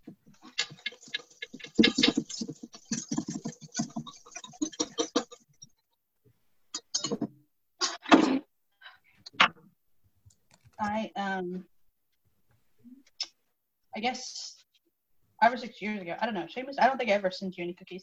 I started this thing that was like a cookie exchange with some friends of mine, which was kind of awesome. But it also was hard to do. But I made beet cookies for a friend who was vegan. And you use beets instead of eggs. And like you mash the beets. They're actually really good. But they were this like crazy color of pink. And it was just too much. But yeah, that is the taste. I can imagine a little bit more overwhelming. I only recently discovered that meat beer is a thing, and it's pretty fantastic. Meat beer? Yeah. Like what kind of meat? No, beet. Oh, beet. I was like meat, like meats, like elk. I guess you can make a beer out of meat juice, you know. I'm sure you could. I'm not going to try. Oh, gross. Like some beef tallow. Oh. You know, you just take like all like the juices and stuff from whatever meat you're cooking. There probably has to be some sugar in there that the yeast will eat and ferment. You know, instead of gravy, if you want to, I don't know what kind of beer you'd get out of that. I mean, you can do chocolate gravy. That's a big thing in the South for breakfast is chocolate gravy. Huh. I don't like it. I'm not going to pull that thread. But you can get it at a lot of... I'm not touching that one, no. You can do it at a lot of diners. For some reason, people enjoy it. I think it's more like chocolate pudding, like a liquid pudding.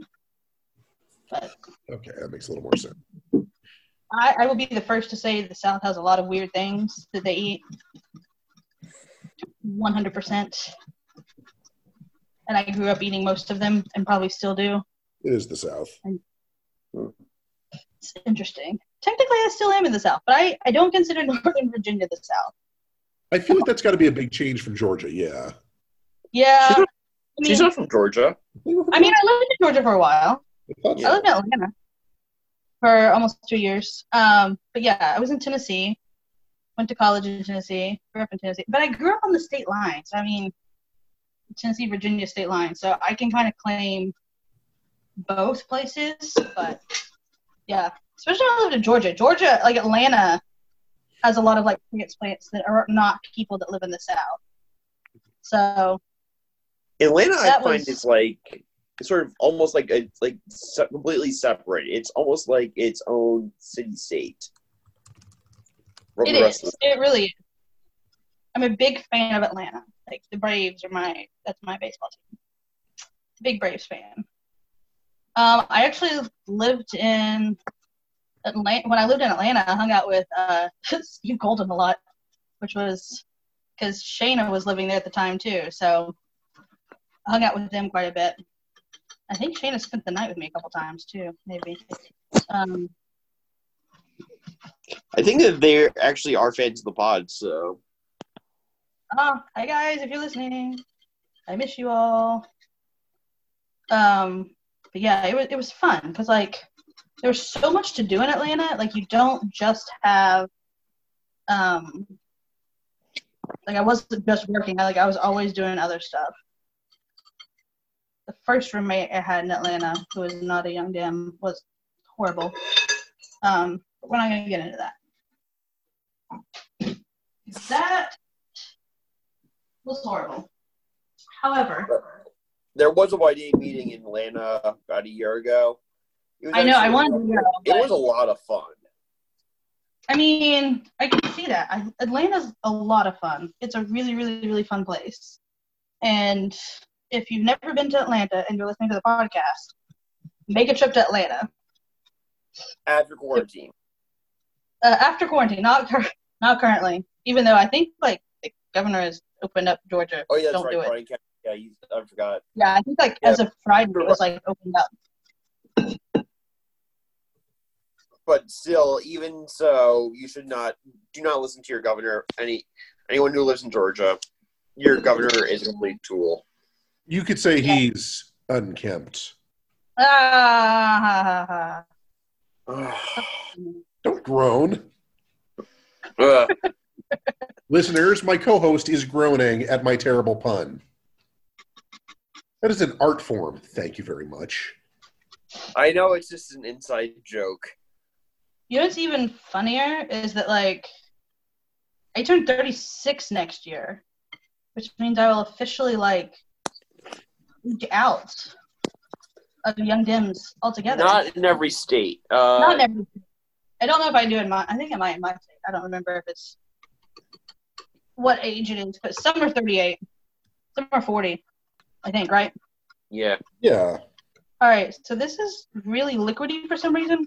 Not. So we'll see how well this turns out. Actually, I may have to abandon the whole cupcake thing and make this into a cake, which might actually turn out better. Because I don't think the cupcakes are going to do well. It's a sad world we live in where you have to have cake instead of cupcakes. To prove this is not the best chocolate cupcake recipe. This is not the best chocolate cupcakes. It's mine. You promised us the best one, and you did not deliver. We're very I mean, we're not like- mad. We're disappointed. I mean, I also think that you guys distracted me too much, and that may be part of it. We're the worst. So I'm going to go with that. However, you chose to come on here, so you knew what you were getting into. I did choose to come on here. Oh my gosh. What was I thinking? I don't know. So I think I inadvertently may have doubled this recipe, and that may have been the problem. So I'm trying to fix it by refixing it. So we'll see.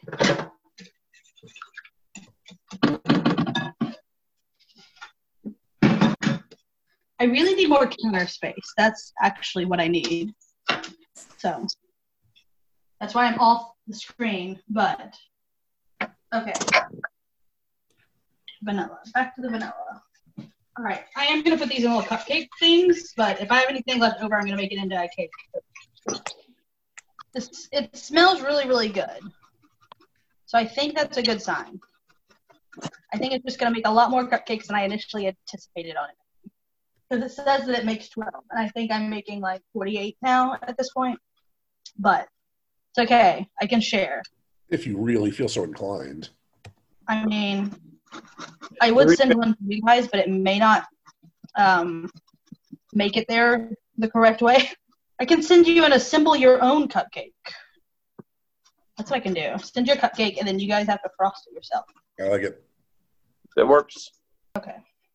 My favorite, actually, of different cake recipes right now, there's this one restaurant, or bakery, I guess I should say, in Troy, New York, that is creating ones that look like rolls of toilet paper. That's awesome. I have been to Troy, New York. As have I. Many times.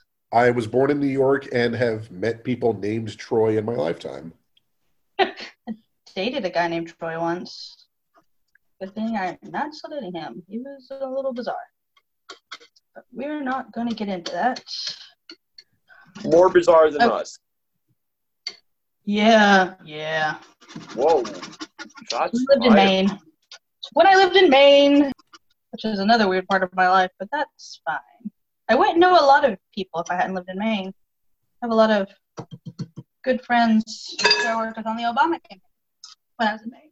Okay, now, time to put these bad boys in cupcakes. I think. So I have these reusable cupcake lines. However, they're actually the worst things on the face of the planet. They're these little silicone things, and you can't get the cupcake out of them. So, like, you lose half your cupcake. So I try not to use them as often, even though they're much better for the world. They just are also really bad because they don't give us any cupcakes. So instead, I'm going to use paper ones. I don't think these are going to work out well, but We believe in you. it doesn't matter. It's the fact that I'm making them that counts, right? It does. Mm-hmm. They're actually probably slightly watery still, but we'll see if they do what they're supposed to do. When they're done baking, you are, of course, going to have to send us pictures so that we can accurately judge. Yes, I will. I will definitely do that. Be warned, they may end up on our Facebook page. Which is fine. By may, it means, like, most certainly will. Like, actually will. Oh, yeah. Yeah. Yeah. And if they do not turn out successful, you still have to send us photos. Then we'll know Well, they're everyone- the best. He only wants the best. Well, I mean, you wanted to be sure. All right. This is research. Maybe I'll make a second batch and just, you know. Probably, if you might have to make more cupcakes. I know. Imagine that. What a world. I'm only going to do one set of these right now, and then I'm going to make the buttercream. And then after, because I don't want to take up all of your time, because, you know. Okay. So now I'm putting these into the oven. All right. How long do I keep them in there? 20 minutes. Okay. So while that's doing that, I'm going to move the extra batter away.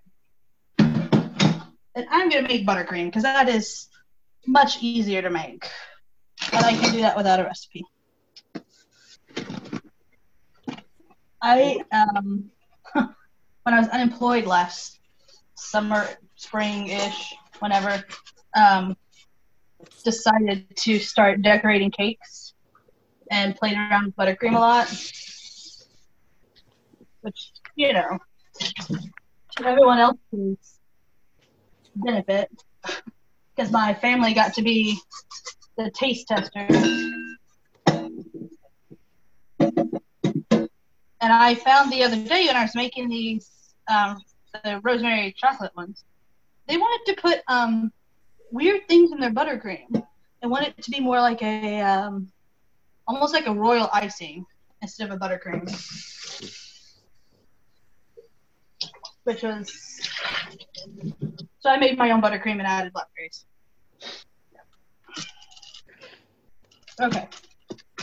I'm only going to make half the buttercream because I have the blackberry buttercream from left over from the other cupcakes in the freezer that I've got thawing that I'm going to use as well.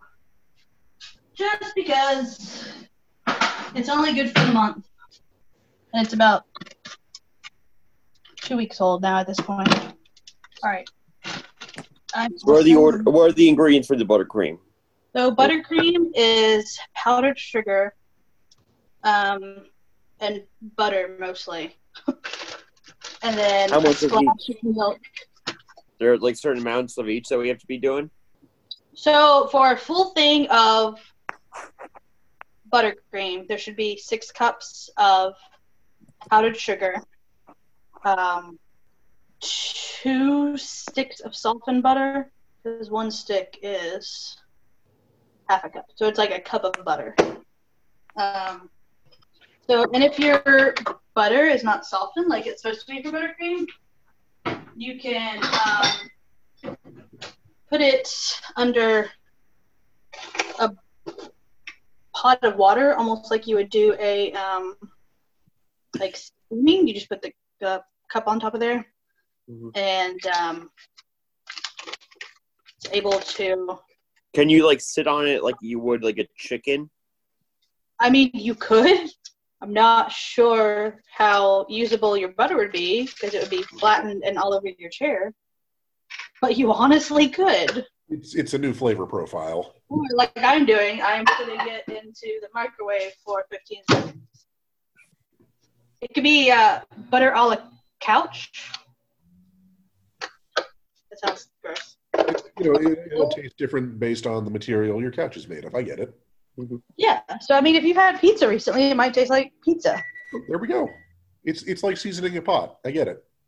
It is. Okay. So I mean, and you can find recipes online for buttercream. I think that's what I did, and just kind of like added things as I went along for like flavoring them. And by flavoring, I mean like I've done almond butter before.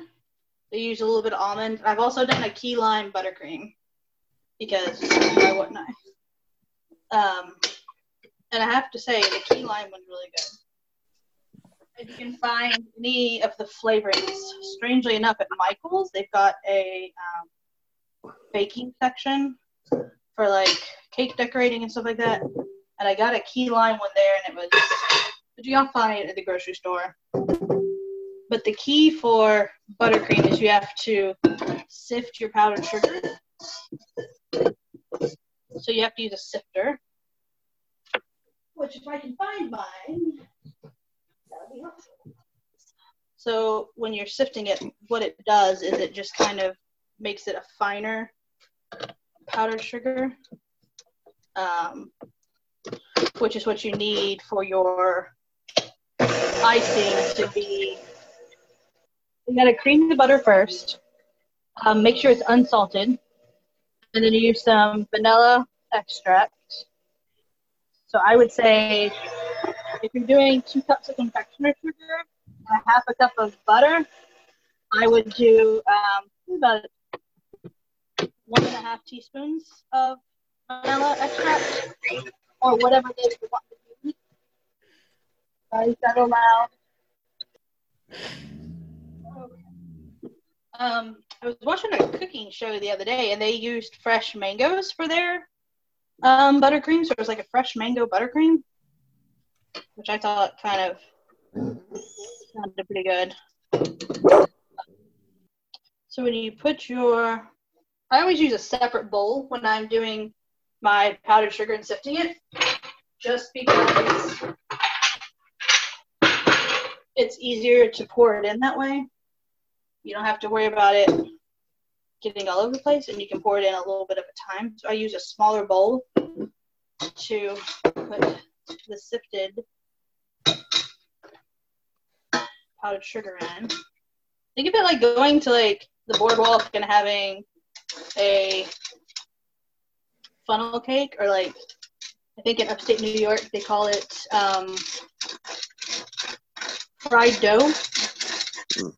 Some places call it fried dough, but That's kind of what the consistency, the stuff that they pour on top is kind of what you're looking for when it comes to buttercream. A rich, creamy buttercream. And if anybody else has really good recipes for buttercream, feel free to share them with me at any point in life. I'm always looking for the buttercream gang. So I'm pouring the powdered sugar as I go, once I've sifted it, into the big standing mixer. I feel like there's probably an easier way to like sift things than this, but and for this purpose, I already have strawberry raspberry compote that I'm going to put a little bit of in. Ooh. Yeah, and then I'm going to put the rest of it in the cupcakes. So what, do you just took some strawberries, raspberries, and pureed them? Yeah, you puree them together, and then I put some stevia in it just to make it slightly healthier, but it's not. But yeah, and then you just like simmer it on the stove. After you've pureed it, you let it simmer. And it yeah, it makes it a little liquid. But it's perfect to add for like if you're making like French toast. It's really good on French toast. But okay. I feel my teeth rotting just like thinking about this. The what? I feel my teeth rotting already just Right, thinking like- about it. With it. Yeah, it ends up being very sugary. But like I said, I instead of doing like regular sugar in it, I did a Regardless, I just feel the teeth rotting, you know? It's just like how like if you eat a lot of bacon, you feel your arteries clogging. so Just science, I'm everybody sorry. at home can't see this, but this buttercream, I can't. For everyone listening at home, okay, she just switched the camera, so we're now watching the hand mixer. For a second, I was actually looked at her cabinets, which they're cabinets, Cabinets Very and well knives. organized, better than mine. and she has a huge knife collection. Slicey, slicey, slicey. Mess with me. Like you said, Seamus, you know better than to mess with me. I have knives now. All right. However, you should have seen Charles Myers earlier. He was showing off his knife skills. Oh. So, the two of you want to do a knife fight? You know, we're here for it. Who can chop things the fastest? Or the Sure. I've always wanted to like do like knife art with like you know, like at restaurants they make like little flowers out of carrots and crap.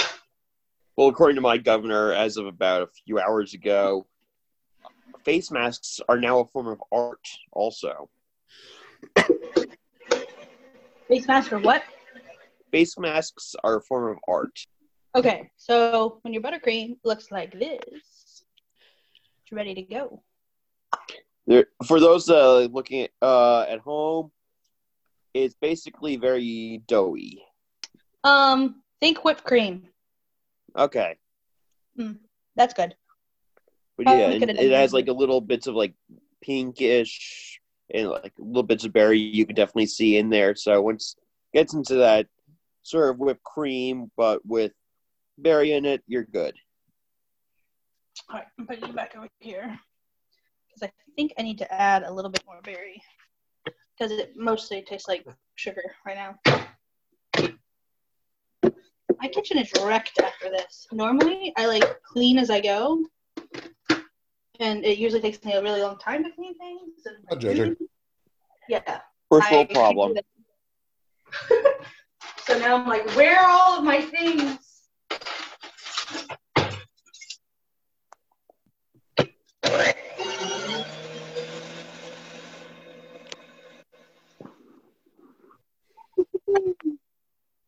Yeah.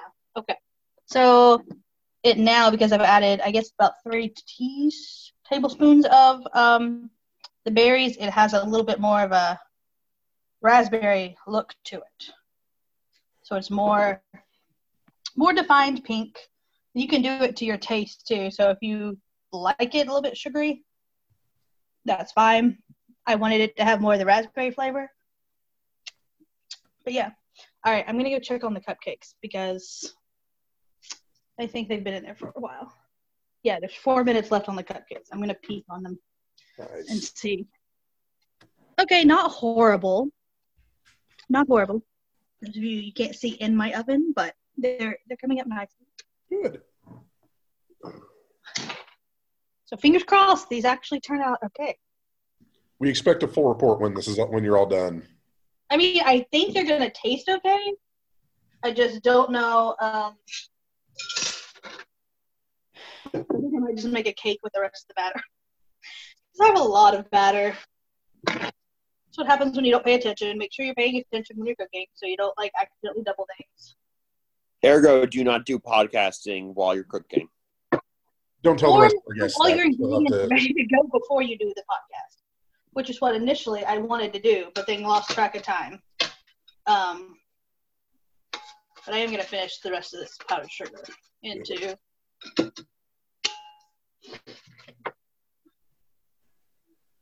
And add a little bit more since I'm going to frost the cake with it. Nice. This is like a buttercream frosting for the cake.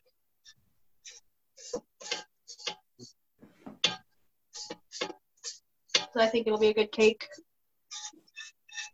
You've given us not only what should be a decent cupcake recipe, but you literally get like residual cake from it. I appreciate that. Mm-hmm. Right. You could also make it into a cake. That is. And of course, we're probably going to put this up on Facebook with the photos and everything, and people are going to be asking for the recipes, so be ready to put it all up there. Absolutely. Unfortunately, people are lazy. They're not going to want to listen to the podcast. Pshaw. Right? Like, Beautiful voices. we've been on for like an hour. Yeah. People aren't going to want to do this. But, yeah. So this is actually looking really, really good. This buttercream, I think, is going to be the winner. And I'm going to put some of the rest of this. I'll make a couple of photos when I ice them. Okay. That'll be great. So that you can see what I put inside of them and the icing itself. To be glorious. I'll let Scott taste it and see Right. what he thinks, and he can be the official taste tester. Again, we expect a full report. In the meantime, I think we've learned a fun-ass new dessert.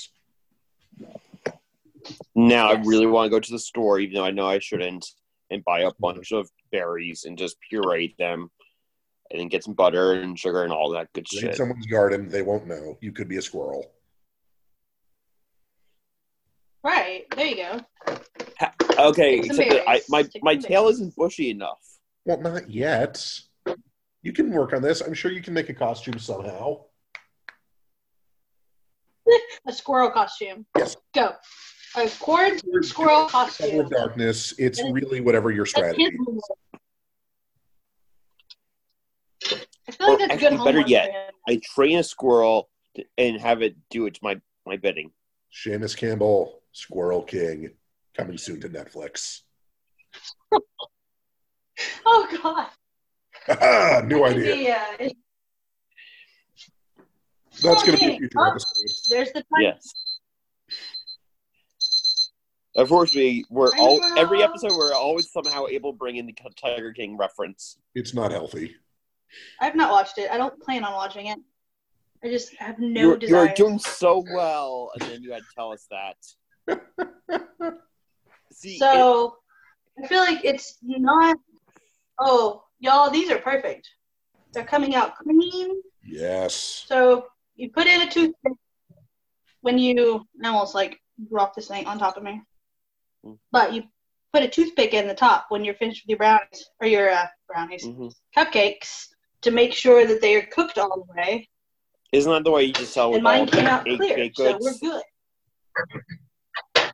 Cakes and brownies. I mean, yeah, but some people don't do that. I actually have a cake stick you're supposed to put down into stuff to make sure that it's done. But I did not bring it into the kitchen. Cupcake. Oh, brilliant. I think we can say we've got a moment of triumph here. Yeah, now I just have to let them cool. The buttercream is done. And don't frost your cupcake until it's cool. But for aesthetics, ta-da! I finished cupcake. Cool. All right. We'll pretend that it's cooled. Woo! That has been Cupcake with Leah. That almost was a tragedy. Well, thank you for sharing that with us, Leah. All right. That looks fantastic. We'll send all the photos and I'll eat the buttercream. Do that too. You've earned that. All right, guys. Be safe out there. You Thanks too. so much. We're now joined by our good friend Lauren Tussey, the newly elected president of the Kentucky Young Dems. And I could be wrong, but I think this is the first podcast to announce your big win. It is, yes. Thank you for having me. I'm really excited. So what are you making for us today, Lauren? Well, today I am making my famous mac and Kim cheese. So, yeah, you're in for a delight. I hope that you all can join me and make this at home. I mean, I don't have kimchi at the moment. I just said kim cheese. Thank you. I don't have kimchi at the moment. I'm pretty sure I do have some just, Kraft mac and cheese in my cupboard. Well, you're halfway there. Okay, so essentially, it's apropos that I'm doing this on the Kooky Quarantine podcast because this is the quarantine version of my normal mac and Kim cheese. So usually I do use Kraft. Literally every Kraft product was sold out at Kroger when I went to Kroger. So we've got Kroger brand. Plug, always shop at Kroger or your other Union supermarket. So I haven't had this kind. I'm sure it's delicious. And also, typically you need milk. I don't have milk, so we're going to wing it. I didn't want to risk social distancing and risk going to the grocery store for milk for this. So here we are. Without milk, what are you going to use instead? A little bit of extra butter and like a zhuzh of water. That's probably it. About how many teaspoons is a zhuzh? It's like not teaspoons. A zhuzh is definitely a tablespoon. A zhuzh like 2.5 tablespoons. Okay. Yeah. For the listeners at home, I'm just going to throw this out there. I'm actually eating Triscuits during this whole thing because who doesn't like Triscuits?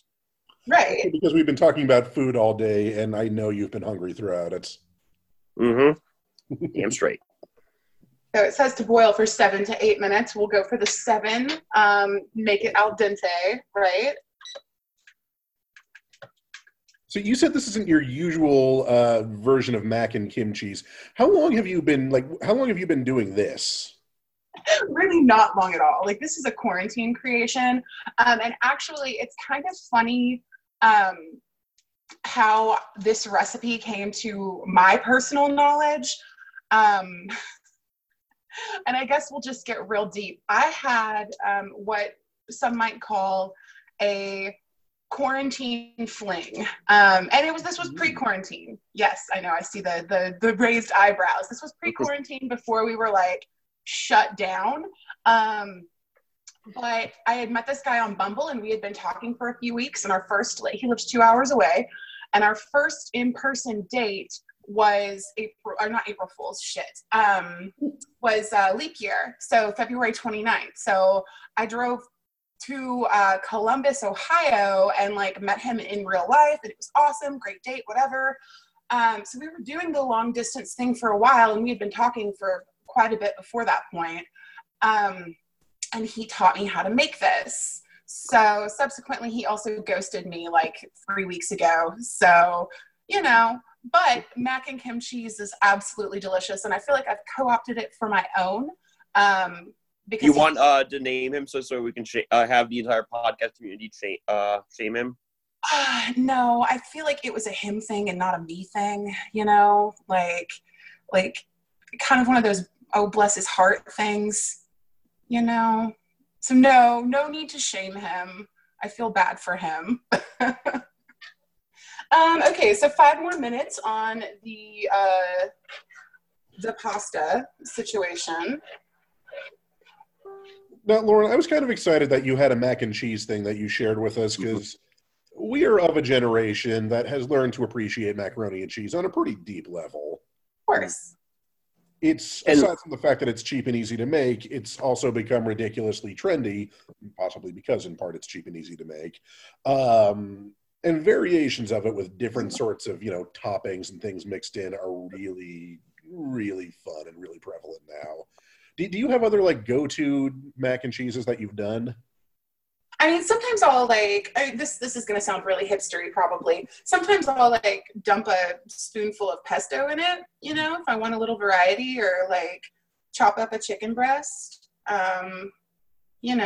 whatever. It was really funny. I had, before What's His Face had mentioned macaroni and kimchi and cheese, whatever, to me, I had never really even considered it, but I posted about it on Facebook, and one of my girlfriends from high school actually was at a wedding that had a mac and cheese bar, and they had kimchi as one of the toppings. So I guess this is a thing. This is an actual thing. What is the mix of flavors there like? I don't know. You have to really like kimchi, right? So when I open it and I smell it, it's it's one of those things that it's just so savory, but a little bit pickly, but bright, but also pungent. And you have to really like kimchi. And then mac and cheese is just neutral, it's just macaroni and cheese is just such a neutral flavor palette, especially Kraft, right? It's just the base for cool things. Yeah. So, also fun fact too, I don't salt my pasta water. And I don't either, actually. I do. Yeah, well, the reason why I don't salt it is because once it's cooled, it's a really good natural fertilizer for houseplants. So, let it cool, sift the starch off the top, and then you can use it to water your plants. Definitely going to use that moving forward. Mm-hmm. And you can do that with hard-boiled eggs too. The water that you boil the shells in. You can do that with rice, the water that you rinse your rice with.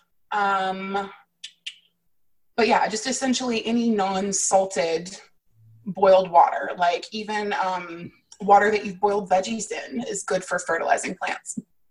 I had not thought of that. Granted, my only plant that I have is a tiny little aloe that I keep in my office, so its needs are not significant. But no, low maintenance. For me, my plant is a cactus. Yeah, I've got a couple little cacti floating around. I've got over 50 houseplants. I am a houseplant aficionado. Now, if the quarantine goes on too much longer, are any of those houseplants ones that you can pluck something off of for food?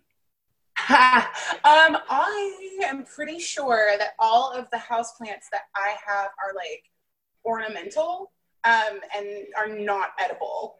Now that I think about it, that's one thing. Are any of them bound or really want world domination? That's a good question. My Monstera addisoni is definitely one. It's right here. And does it has a taste for blood? It does. You can see it's got these kind of crazy holes in the leaves. This plant is pure evil. How many people have you fed to it? Well, let's just say that's where the mac and kimchi's Columbus guy went. Oh, okay. Good to know. These are life lessons. Yeah, for sure. For sure. So we've got about a minute left on the noodles. I think I'm gonna have to try one and make sure that they're done enough. What other sorts of kitchen endeavors have you been getting up to during the quarantine? Listeners, we just got a great view of the boiling water action. So what did Charles talk about? I imagine that his segment was really, really interesting. He did shakshuka. Do what? Shakshuka, it's like North African tomato dish. sauce. That sounds super fancy. It looked fancy, although Well, this is Charles. Everything he does is version of fancy. tomatoes to Oh top god, it that's off. so true. He's like so classy and interesting. I was honestly amazed that he was not wearing a three-piece suit while he was cooking. That was going to be the next question. I'm putting some butter in now. This is 2 tablespoons. I'll do 2 more. What is Governor Bashir's favorite mac and cheese? I'm assuming you know. If I had to guess, I would say that it would be like a brisket barbecue mac and cheese with a bourbon glaze. So how are you guys spending quarantine these days? We started a podcast. That was weird. Uh-huh. I'm still working from home, so As am I. I'm right now, while we're doing all this, I'm trying to restore a computer from backup. So. Oh, fun. Wait, fun. Okay, so this is coming together pretty wonderfully. As you can see, it is your typical run-of-the-mill neon orange mac and cheese. I have not added any water. I might not add any water because it looks fine. Yeah, no, a little bit of water. It's a little chalky. I mean, I don't have milk. It's quarantine. I'm not going to get fancy. Social distancing? No, that's legit, and I think that's kind of important for a lot of people right now. Not everyone can get to the store that frequently or that easily, so a little bit of creativity is necessary. Well, and I could have, but honestly, these go for one thing, so I can be on a podcast with friends. Okay, so this is pretty much it. I'm gonna put some in a bowl. I'm gonna cover it with a shit ton of freshly cracked pepper, and then top it with some kimchi. And that's the gist of it. I don't know if any of this is even going to be fucking usable. So, sorry, guys. You go for a lot on there, or you just sort of sprinkle at the top? How's the best way for you to do that? I mean, that's probably a quarter of a cup of kimchi. Okay. So that's pretty much it. I mean, it's a little mac and kimchi. How's it taste? Fucking delicious. Super, super good. I want to definitely invite you guys to our convention whenever we have it rescheduled. We did elections on April 4th. But we are going to have an in-person convention where our caucuses can meet, and we do some, some changes to our bylaws, etc. But it's going to be totally different than it was before. What kind of changes to the bylaws are we talking? Are we talking about creating a dictatorship for? No. I've added in a few positions to kind of help facilitate engagement and retention of membership. So we've always had our. I don't know. Dictator Lauren Tussey does sound kind of nice. That's not if my you've been style. following the news, there may be a job opening for that opening up in North Korea right now. I saw that. Yeah. Chances of them allowing his sister to step into that role are probably not very grand, I would say. But anyway, so about this convention, we are going to do essentially a down home bluegrass music, pig roast and cornhole and horseshoes for our convention. Ooh. But all of my YDA fam is definitely invited to attend. I already said I was going to go to the last one. So, of course, then, the apocalypse hit. Yeah, right? Yeah, that threw off a lot of our plans. Sure did. I'm kind of I don't know. I'm saying this from a place of privilege. the first few weeks were really, really hard for me.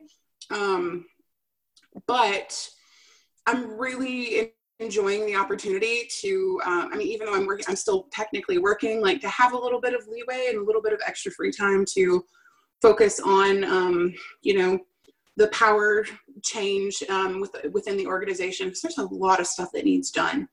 And so it's been cool to spend the last like essentially 3 weeks just like, enveloped in that and like getting everything set. We've got a budget for the first time in years, with an aggressive fundraising plan. We're really focusing on programming and recruitment. I've got all of those teams set up, and it's kind of cool to see. Like, I feel like I've got all of the right people in the right places. They all know exactly what they need to do to be successful. And we're making sure that they have the tools too. So that's super cool. Ooh. Sound like you're having a nice, as productive quarantine as one can be then. Definitely. Putting us all to shame. I mean, she stopped short of starting a podcast, so it's not all there. One of my, I won't say who because she told me to keep it on the DL, but one of our members is starting a quarantine podcast. I didn't start it. Oh, so we have competition. You might. Or, Ben, hear me out. Okay. We use this as a way to join forces. Do a Voltron. Maybe it's like a special episode, sure. Otherwise, it's We can do a crossover. We can do a crossover. We can get. She gets our subscribers. We get hers. How many subscribers do you guys have? That's a good question. I think like maybe a couple dozen. Cool. You guys, this is so good. I just can't recommend it enough. It's so freaking good. Really like you're enjoying it. It's so good. If you guys like kimchi, like you'll like this. There's no way you could. And Corinne Frankfurt was telling me that she makes a grilled cheese with mozzarella and kimchi. That sounds phenomenal. I didn't realize so many people I knew were utilizing kimchi in their cooking. And now I'm just like, what the hell have I been denying myself? It's so good. Although I'm a little like confused as to why it says vegan. Well, people will put the label on pretty much anything, even if it's redundant. Mm-hmm. I mean, I'm glad to know that no, dairy or pork or something went into the cabbage, but right. Well, it's like adding like artisanal or something, which if you've never seen the Back in Black segment from The Daily Show, I think it was 2011, 2012, of Louis Black just completely destroying the whole artisanal thing. Oh, you're missing out. Mm-hmm. So you're like, Seamus, you're in New York. Yes, I am. An absolute like shit show in New York right now. Yeah. Like what? I mean, So, I can't. So like I'm actually I have my family summer house on Long Island. So yes, white privilege, blah blah blah. Here we go. But so my father is 87 years old, so of course he's in the highest risk pool. So we decided that it would just be better if we got out of the city. Which, considering that it's likely that 1 in 5 New Yorkers have the antibodies, so they probably had the coronavirus in them. It's probably the smart move. I may have had it at some point because I have had like some respiratory issues at various points. I saw it was like maybe the allergies or something. I don't know. But yeah, things are good. I'm working from home, so really everything's okay. But as for other people, I got it great in comparison to a lot of others. Yeah, I definitely feel lucky too. I mean, like I'm struggling, like, living alone. I've got my dog and I still have my job, which is super fortunate. And our governor's a badass, so that's super cool. Y'all have a good governor too. Yeah, we do. So Yeah, I don't know. We are sort of a triumvirate here of the states with the real governors, like between Kansas, New York, and Kentucky. Hmm. Yeah, we could also throw California in there. Gavin Newsom. They're not on the call, so. I mean, surprisingly, and I say this, Ohio's my neighbor. Like, literally, I could kick a soccer ball and hit Ohio. I'm that close to the river. So, like, DeWine, I'm pleasantly surprised with how DeWine's been handling this as well. There actually is a website that is creating bobbleheads for all of the governors that are doing like the right thing. Oh, really? So it's Cuomo, DeWine, Newsom. There's like two others. I think Beshear may be on the list. Better. Hold on, I can find it. If he's not owned by God.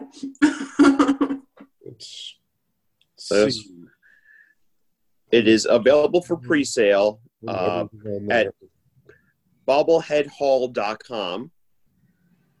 So it's Bobblehead Hall of Fame, actually. It is, let's see, Governor Cuomo, Governor Newsom, DeWine, and Tony Evers. Oh, that's a crock of shit now. Come on. You call me when they get the Laura Kelly bobblehead, and I'm going to buy one. Until then, y'all have your fun. Yeah, well, screw your bobblehead governor thing. We've been robbed. No mac and kimchi for them. No. Oh, no. So Ben, is it looking like the next YDA function is going to be in Kansas after all? Yeah, that as far as I know, because I've had a few conversations with Josh, the plan is still whenever we can finally reschedule, we'll still be doing it in Kansas City. I haven't really wanted to dig into logistics too much just because there are so many X factors right now. And if not, then I'm just going to, tell whoever does go to that conference if it ends up being somewhere else to, light it all on fire. But I don't think that'll be a problem. Valid. Yeah. Well, it'll no longer be on my birthday weekend, which was a bummer. But when we do all finally reconvene, it should still be in my home state. Absolutely. And there will still be lots of barbecue, and everyone will have a good time. There we go. And we are now thinking of trying to have a YDA cook-off. We talked about that this morning, yes. I feel like these things start and then they never come to fruition because I was challenged to a YDA bartending match before the last convention and nothing happened. I heard that being talked about. Who were you supposed to take on in that? Remember? Jovan Richards. Yes. Okay. Yes. All right. Gauntlet thrown. There's somebody else too, not just Jovan. There was somebody else, a woman as well. Was it Hannah? No, I can't remember. I couldn't hang with a big city bartender. No, I couldn't. Believe in yourself. No. You're in Kentucky. You're literally where moonshine exists. Yeah, but the biggest group I bartended for was a crowd of 100 people. And I haven't been bartending professionally in about a year. So I know I couldn't hang. I've only done special events. I couldn't hang. What is more special of an event than YDA? I want to enjoy myself at YDA. Well, listeners, I tried. Well, with that, Lauren, thank you so much for coming on. Thanks for having me, guys. Enjoy the Mac. We're all jealous. It looks great. And of course, stay safe. We're now joined by Jacinta Webster. How you doing? I'm all right. How are y'all? Getting by. Okay. So, Jacinta, we are doing our fun cooking in the quarantine, whatever we decide to call it special. Whatever it is, it's going to alliterate. There have been a few variations on this. I think from the moment we decided we were going to start this podcast and we were just asking friends to sign up, you had some fun idea of doing something cooking related. Yeah, well, so cooking under these circumstances is really natural to me. Like, I grew up in the middle of nowhere. We only went to the store once a month anyway. I don't know. I just have seen some people, like, some of y'all grew up less than 45 minutes from your nearest grocery store, and it really shows. I just thought it'd be fun to talk about some recipes and stuff that people have been doing in their quarantine. And since then, there's been a lot of articles coming out, so I don't know what all I can say, but I thought that I would talk about sourdough because ever since I started posting about my sourdough back in, like, January, there's been a lot of other folks. I don't know, I feel like sourdough is kind of having a moment right now. It's weird. But there's been a lot of people that have been interested in it and have been starting their own, so. I've definitely seen a lot of that. One of our earlier guests, actually, he wasn't making bread, but he showed off the starter that he has. And on our podcast's Facebook page, we've actually been soliciting names from our listeners for it because we've decided we're going to name his starter. I think Bready McBread face is probably the favorite so far. Yeah, that's pretty good. This is our life, yeah. Well, my starter doesn't actually have a name. I never named it, but I have it. For our listeners, we are getting a great close-up of Jacinta the sourdough starter. But yeah, I never named mine, which is weird. It's kind of like a pet. It's a pretty low-maintenance pet. I mean, you wanted to talk about this for a while. Tell us just about, you can talk about your sourdough, about just the experience of being a baker. You know, albeit, I mean, you and I are in the same profession, so it's not like you do that. It's not on your business card. No. Full disclosure, everyone, we are both lawyers. You can get all your boos and hisses out of the way when you're listening, and we can't hear you. And we're also, listeners, you are right now listening to the immediate past and current chair of the Judicial Council of YDA. The best people in all of the organization. And I have also given Jacinta instructions that if I do not make through this 5-part episode, Jacinta is supposed to bring up Ben on charges. The fact that he may be kicked out at the meeting that he helped plan. I always knew it would be this way. And it would be for murder. Well, I will await your official referral on that matter. No, see, there will be no referral because I will no longer exist. Okay, so we'll yes. I will be dead. Posthumously. It'll be all at Ben's expense. I'm being framed, people. You see what's happening. Anyway, bread. Yeah, I started my sourdough starter back in, I guess, January. And I don't know, I think I saw like a random YouTube video about it and I thought, well, that seems really weird. And so I just went for it. It's been really fun. There's a really strange sense of accomplishment to having a loaf of bread that's completely from scratch, right? Like, I didn't even open up a packet of yeast for this bread. I grew my yeasts from like the air. So it's fun, but it's been surprisingly low maintenance. I think that's what a lot of people think of when they think of a sourdough starter, is like, it's going to be, you have to feed it every day and there's all this stuff you have to do. I remember my grandmother, like in the 90s, was really big into that friendship bread. I don't know if y'all remember that or if that was just a Southern thing. I'm not familiar with it. But it was super weird. No offense to people who are into friendship bread. But basically, like, you have to take pieces of it and then pass it on and then you feed it and you make more, I don't know, whatever. But it seemed like a nightmare. And I was afraid that this is what it would be. And it's not. If you keep it in the fridge, right, like if you're a busy young professional person like I am, you keep it in the fridge once you get it started.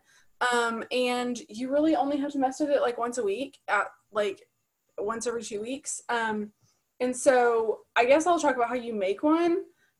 Essentially, you just take equal parts water, ideally like filtered or like sat out overnight, because you don't want, especially if you live in the city, they put like stuff in there that conspiracy theorists are always talking about. And whether or not fluoride is from the UN or not, it's not really good for your sourdough.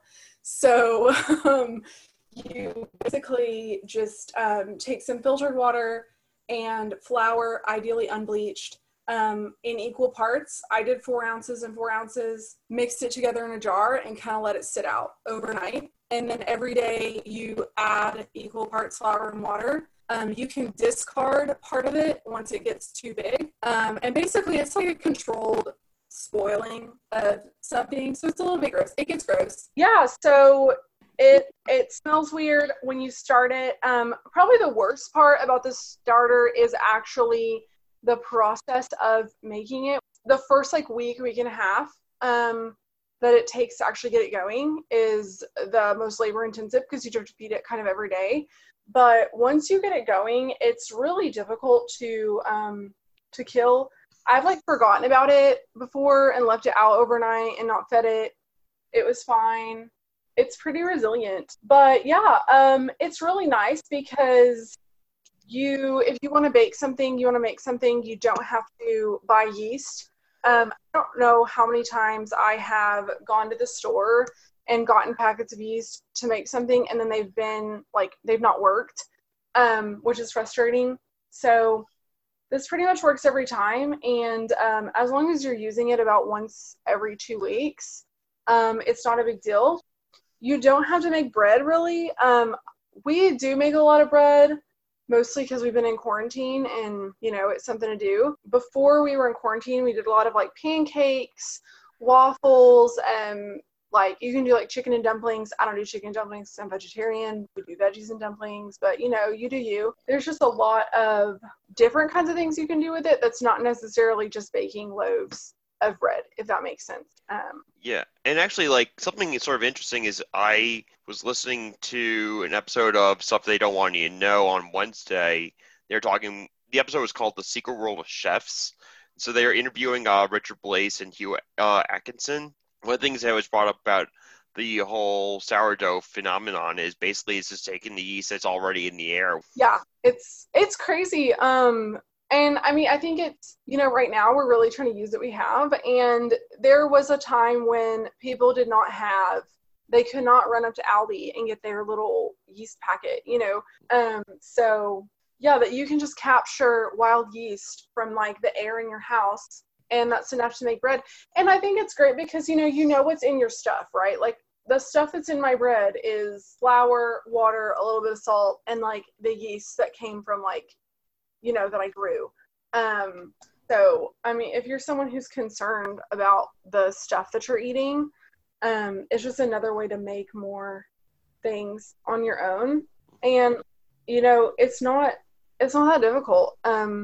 It takes us about a day and a half to make a loaf of bread just because of the wait time, but 95% of that time is literally just waiting. It's just setting on the counter and you go about your life. And then, of course, when you do things like the pancakes or the biscuits or whatever, those you actually add in another leavening agent. So you would sprinkle in a teaspoon of baking powder or baking soda, and that it's really cool. It's like a science experiment. It kind of activates the sourdough starter in your dough, and it makes it work quicker.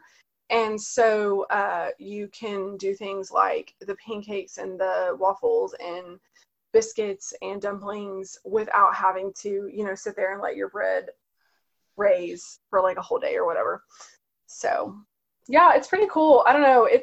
I'm not really a sciencey person, obviously. So I went to law school because I don't do maths and things, but I was able to do it. So I feel like if I can do it, pretty much anybody can. How often are you baking at this point? Right now in quarantine, we probably make a loaf of bread a week at least, maybe every 4 or 5 days. We probably should not be eating that much bread.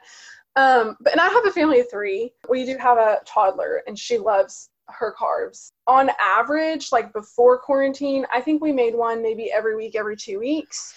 And then we will make something else, we do the pancakes or waffles at least once a week, and then we'll do dumplings and things. So we probably use it at least once a week, I would say. But it's not always a traditional loaf of bread. It could be pretzels. It could be, something like that. You mentioned the pancakes. Before the quarantine and this whole sourdough craze started, ensuing from it to join the ranks of Joe Exotic and Animal Crossing, I had never really heard of sourdough pancakes, and I still haven't tried making them. My assumption is that they're amazing. Am I correct? Yeah, they're so good. They're so good. They don't taste like super sour. The way I mean, it depends. Everyone's starter tastes a little bit different. They don't taste super sour, but they taste just like a more rich flavor, I think, than you would get out of just like a biscuit mix. You know, it definitely tastes more. Yeah, the flavor is more complex, but we love them. But they're amazing, and they're super fluffy. They're way fluffier than your regular pancakes. I definitely have been I've always been like a bit of a sourdough fan. Usually I'll pick that up from the store or something. But it's one of those things where everyone sort of just made part of the bandwagon. So now I'm starting to think that maybe I should start doing that too, along with all the other cooking I've been doing. Which since I've been in quarantine with my family, I've done probably about 90% of dinners. Yes, you absolutely join the movement. At this point, I'm going to say cult. Yeah, join the sourdough cult. It's great. And the benevolent leader that we're all following is yeast. Yes. Yes. I mean, it's a very tasty cult. You know, you can't.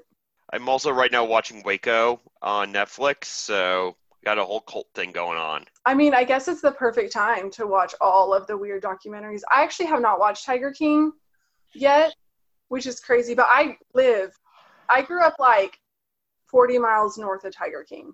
Somehow, some way, I think pretty much every episode of this show has at some point devolved into a discussion of Tiger King.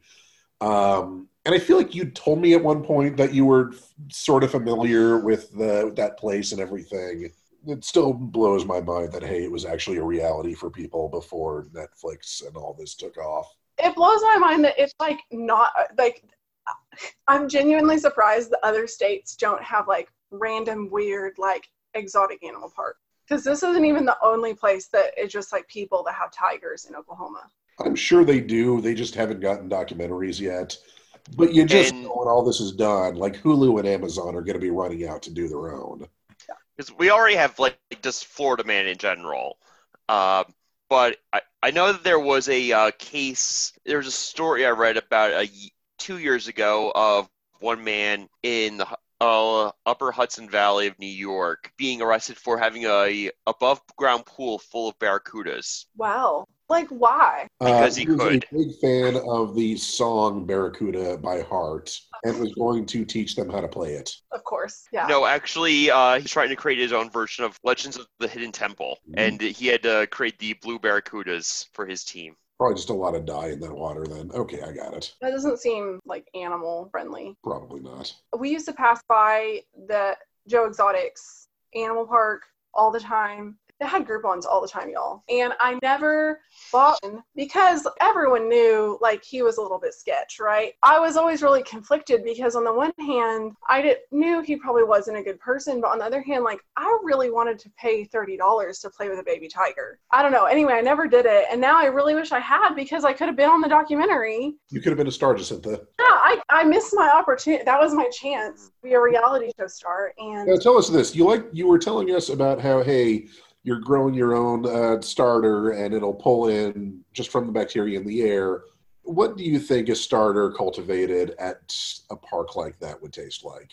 Oh, I don't know. Well, I mean, it's kind of humid down there in Wynnewood, so it would probably be more sour, honestly. The hotter it is and like the more humid environment you are, like the more pungent your sourdough is, I would imagine that it would be a bit more sour in Wynnewood, Oklahoma. Do you think that like the rotting tiger corpses would actually end up like influencing the amount of yeast and the flavor of the yeast that's in the air? I don't know. I could not guess that. I don't know. I don't know that tiger corpses like give off yeast, I guess. I don't think that's a sentence that anyone has ever said before, so congratulations. This is something that we actually have to ask our fans on Twitter and Facebook. Do tiger corpses give off yeast? Yeah.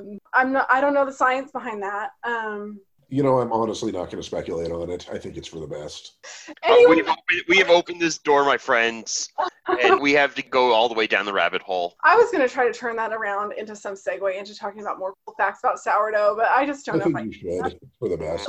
What is the strangest thing you've at least thought to make with it could be your sourdough starter or just anything else while this has been going on? Oh, just in general? I don't know. So I really want, this is not sourdough related, but I really want to crust something with hot Cheetos and deep fry it. Ooh. I really want to do that. Huh. I've seen it done, and I really wanted to do it. When I used to eat meat, I wanted to do it with chicken, but I can't do that anymore. So maybe like a mushroom or something. I could. Zucchini. That would be good, probably. Yeah.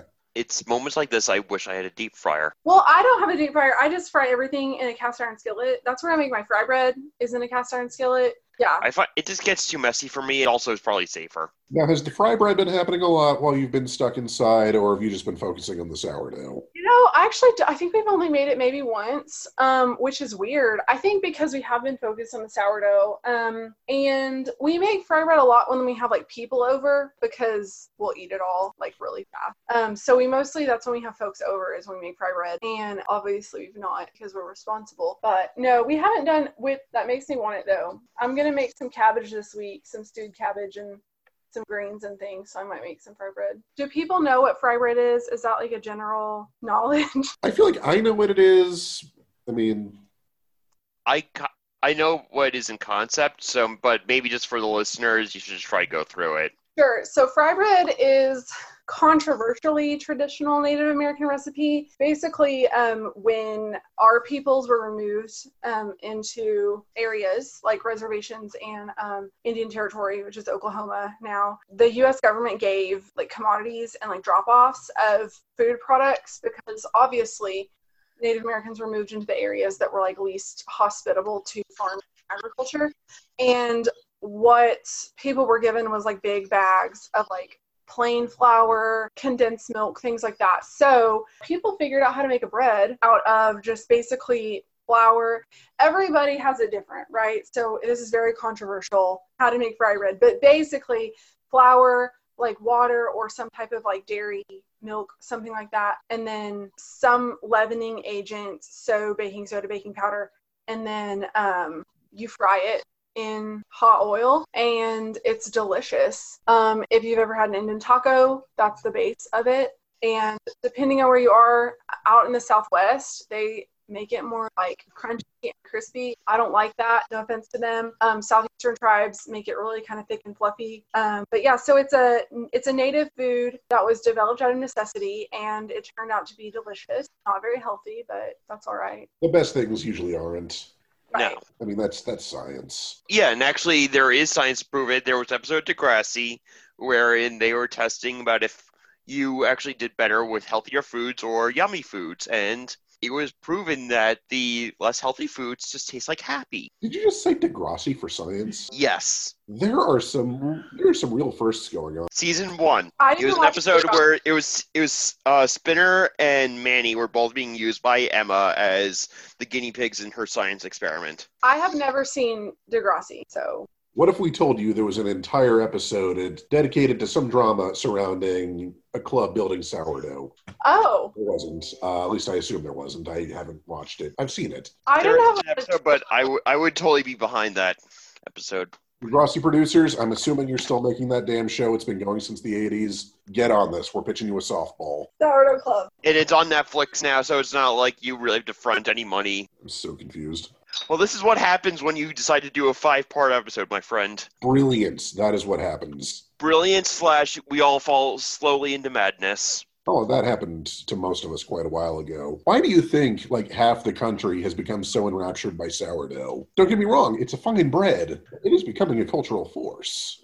Yeah, it is. I don't know. I think there's a lot of people that are kind of trying to go back to more like whole foods and kind of like slower foods. I think that for so long, I mean, I was a 90s kid, right? So I pretty much we ate a lot of like Tina Helper. And I think that there's a lot of people that are wanting to go back to really eating just things that are like produced in a more traditional way. I don't know. I think for me, like, I don't have a lot of recipes that were like passed down by my mom, right? Because I've got passed down like how to make tuna helper. So I would really like to be able to figure out how to make these things so that my daughter, for those of you who don't know, I have a 1.5-year-old. She's like the cutest kid and the sassiest kid that's ever lived. That is the scientific fact. Even if she doesn't like me. A lot of people don't, so. Ouch. I'm only stating facts here. She really doesn't like dinner.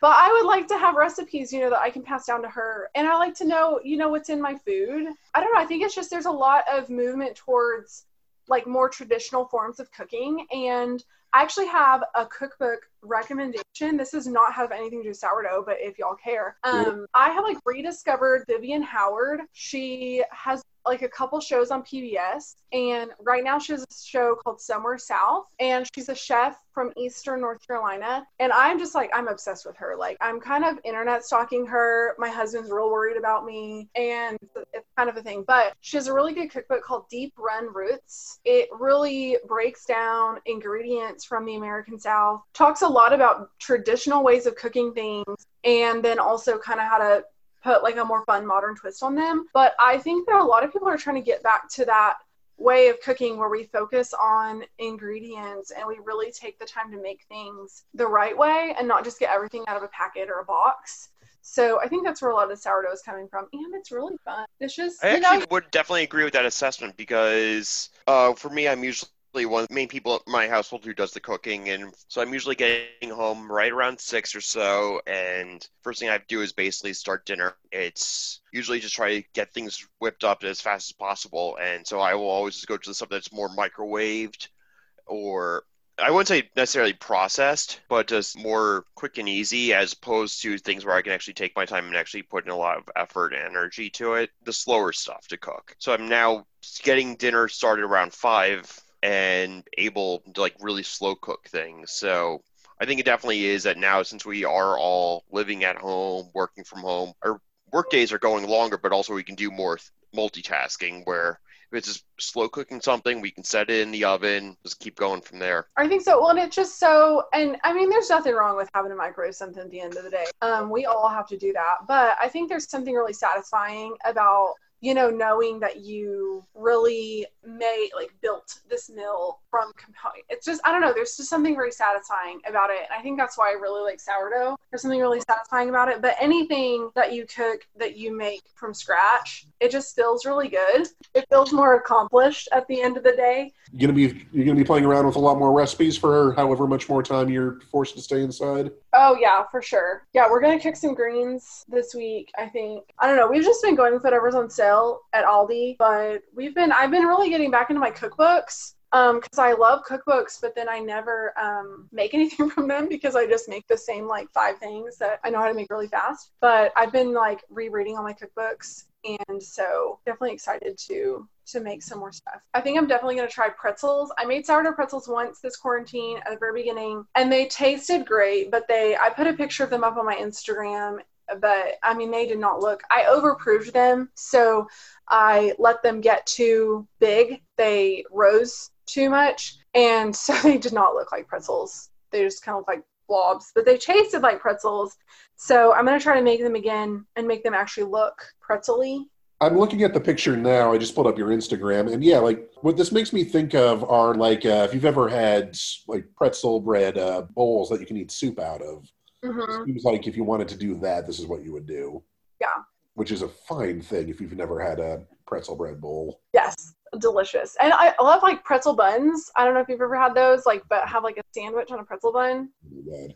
But those, yeah, they pretty much turned out like pretzel buns, which they were not intended to be pretzel buns, but they tasted good. So that's what's important. But I want to make those again and not overproof them and have them look pretzel-y. Now, is there a difference when you're making pretzels out of sourdough than a different kind of bread? I think it's the rise time probably, but I haven't made pretzels out of regular, just with yeast in a long time, so I don't know. It was really fun. It's definitely a more involved recipe because with pretzels, you have to kind of put them in a boiling water with baking soda so they set on the outside. That's how you get that skin on them. That makes it the pretzel taste. But yeah, I don't think there's much difference other than the time that you have to spend with the rise, because anything that's a quick yeast or an instant yeast is going to kind of foam up and start rising immediately. but your sourdough, you have to wait a little bit. And the problem with the pretzels is the recipe said to put them in a proving box, and I don't have that. If you just turn on your oven really low and then turn it off and let it cool down a little bit and then put it in there, you can basically make a proving box, but mine was a little bit too hot, so that's why they rose too fast. I'm getting great ideas in my head about actually trying to do this, but I've never actually made pretzels in any form before, so. What's so hard? I'll send you my recipe. I'm happy to send anybody any recipes that I have for sourdough, whatever. But yeah, do it. You should, everybody make a sourdough, because the hardest part is getting it started. And if you're just sitting at home, why not start a sourdough starter? And then by the time you go back to work, all you have to do is pull it out of your fridge like once a week. It's the perfect time. Join the cult. We have all the carbs. If I join this cult, is there a t-shirt? Oh, yes. There are plenty of them. If you just Google sourdough t-shirt. I mean, I bought Animal Crossing for the quarantine, so I may as well just keep joining things. It's weird, but it's really fun. That's really all I need. Weird but fun is, I think, how most people define me, so... I will warn you, it's gross. Like, the first couple days, you're like, I've made a horrible mistake. This is something's... But as long as it doesn't smell like rotted fruit or like rotted cheese or weird colors, you're fine. Just persevere. It smells like yeasty. Like, if you like a really strong beer, like an IPA or something, is kind of how it will smell. It's fun. Everyone join the sourdough cult. It will envelop you. For our listeners, Jacintha's daughter, Emmeline, has just joined us. Looking as cute as ever. She'd be made to wave, but she doesn't want to because I'm on the screen and she hates me. It's that guy you don't like. Wow, the look on her face right now. Yeah. It is a look of utter, Mom, why are you doing this to me? He really hates you. I'm sorry. No, and child services, don't worry, you don't have to get involved. This is just more of... Why do you not like it? Oh, it's okay. Listeners, she is now turning away and hugging her mom because she is truly frightened by the sight of Ben. It's that. It's not just that she's a toddler, but Well, Ben, you've scared the children, so I think this is where we have to end this part of the episode. That's usually where it ends, and it's just inevitable that I'll do that. Cynthia, thank you so much for coming on. Thank you for having me. It's been fun. It has. I'm going to put a recipe from everyone who's been on up on our Facebook when we post the episodes at the end of the weekend. So if you can shoot me just really any of the things that you talked about, I'll include that. I can do that for sure. And then if anyone wants anything else that, like any other sourdough guidance that I don't send to you, then just let me know. I am happy to. I love to talk about sourdough, so it's fine. Anytime. Thanks. Stay safe. You too. Well, Ben, we got through all 4 of our segments. Yeah, we were supposed to have a 5th, but that person bailed, whatever. I did get a list of recommendations that she passed along, 4 pairings for everything. So if anyone... We can post it up on the Facebook and Twitter once we get it all up. And we're just going to probably just do this as one episode extravaganza. We can get all the hate. I'll get all the hate mail, and I'll forward it on to you. Just, break it up into 2. 2 segments on each. It'll be easy. Because also this is me doing it out of spite now. Oh, come on. People will listen if we break them up into 2 episodes. I'll split it into multiple ones after a few days. So, okay, listeners, if you really hate the fact that it's going to be an almost 3-hour episode, just leave the comments on Facebook and Twitter. I'll just go back to being the pretty one of this audio-only format. Ooh, well played, sir. Well, we do want to say a big thank you to Charles Myers, Leah Kirk, Lauren Tussey, and Jacintha Webster for all of their hard work and fun as we get through this kooky quarantine known as life. Profound. And for either keeping us from being hungry by sharing all their fun recipes, or by making us hungry by making us listen to them. Well, Ben, it's been great potting with you. And you as well. Thanks for indulging me. I try. Our theme music is produced by Alexander Nakamurata. I've been Seamus Campbell. I've been Ben Cohen. Stay safe, y'all. Thanks, everyone.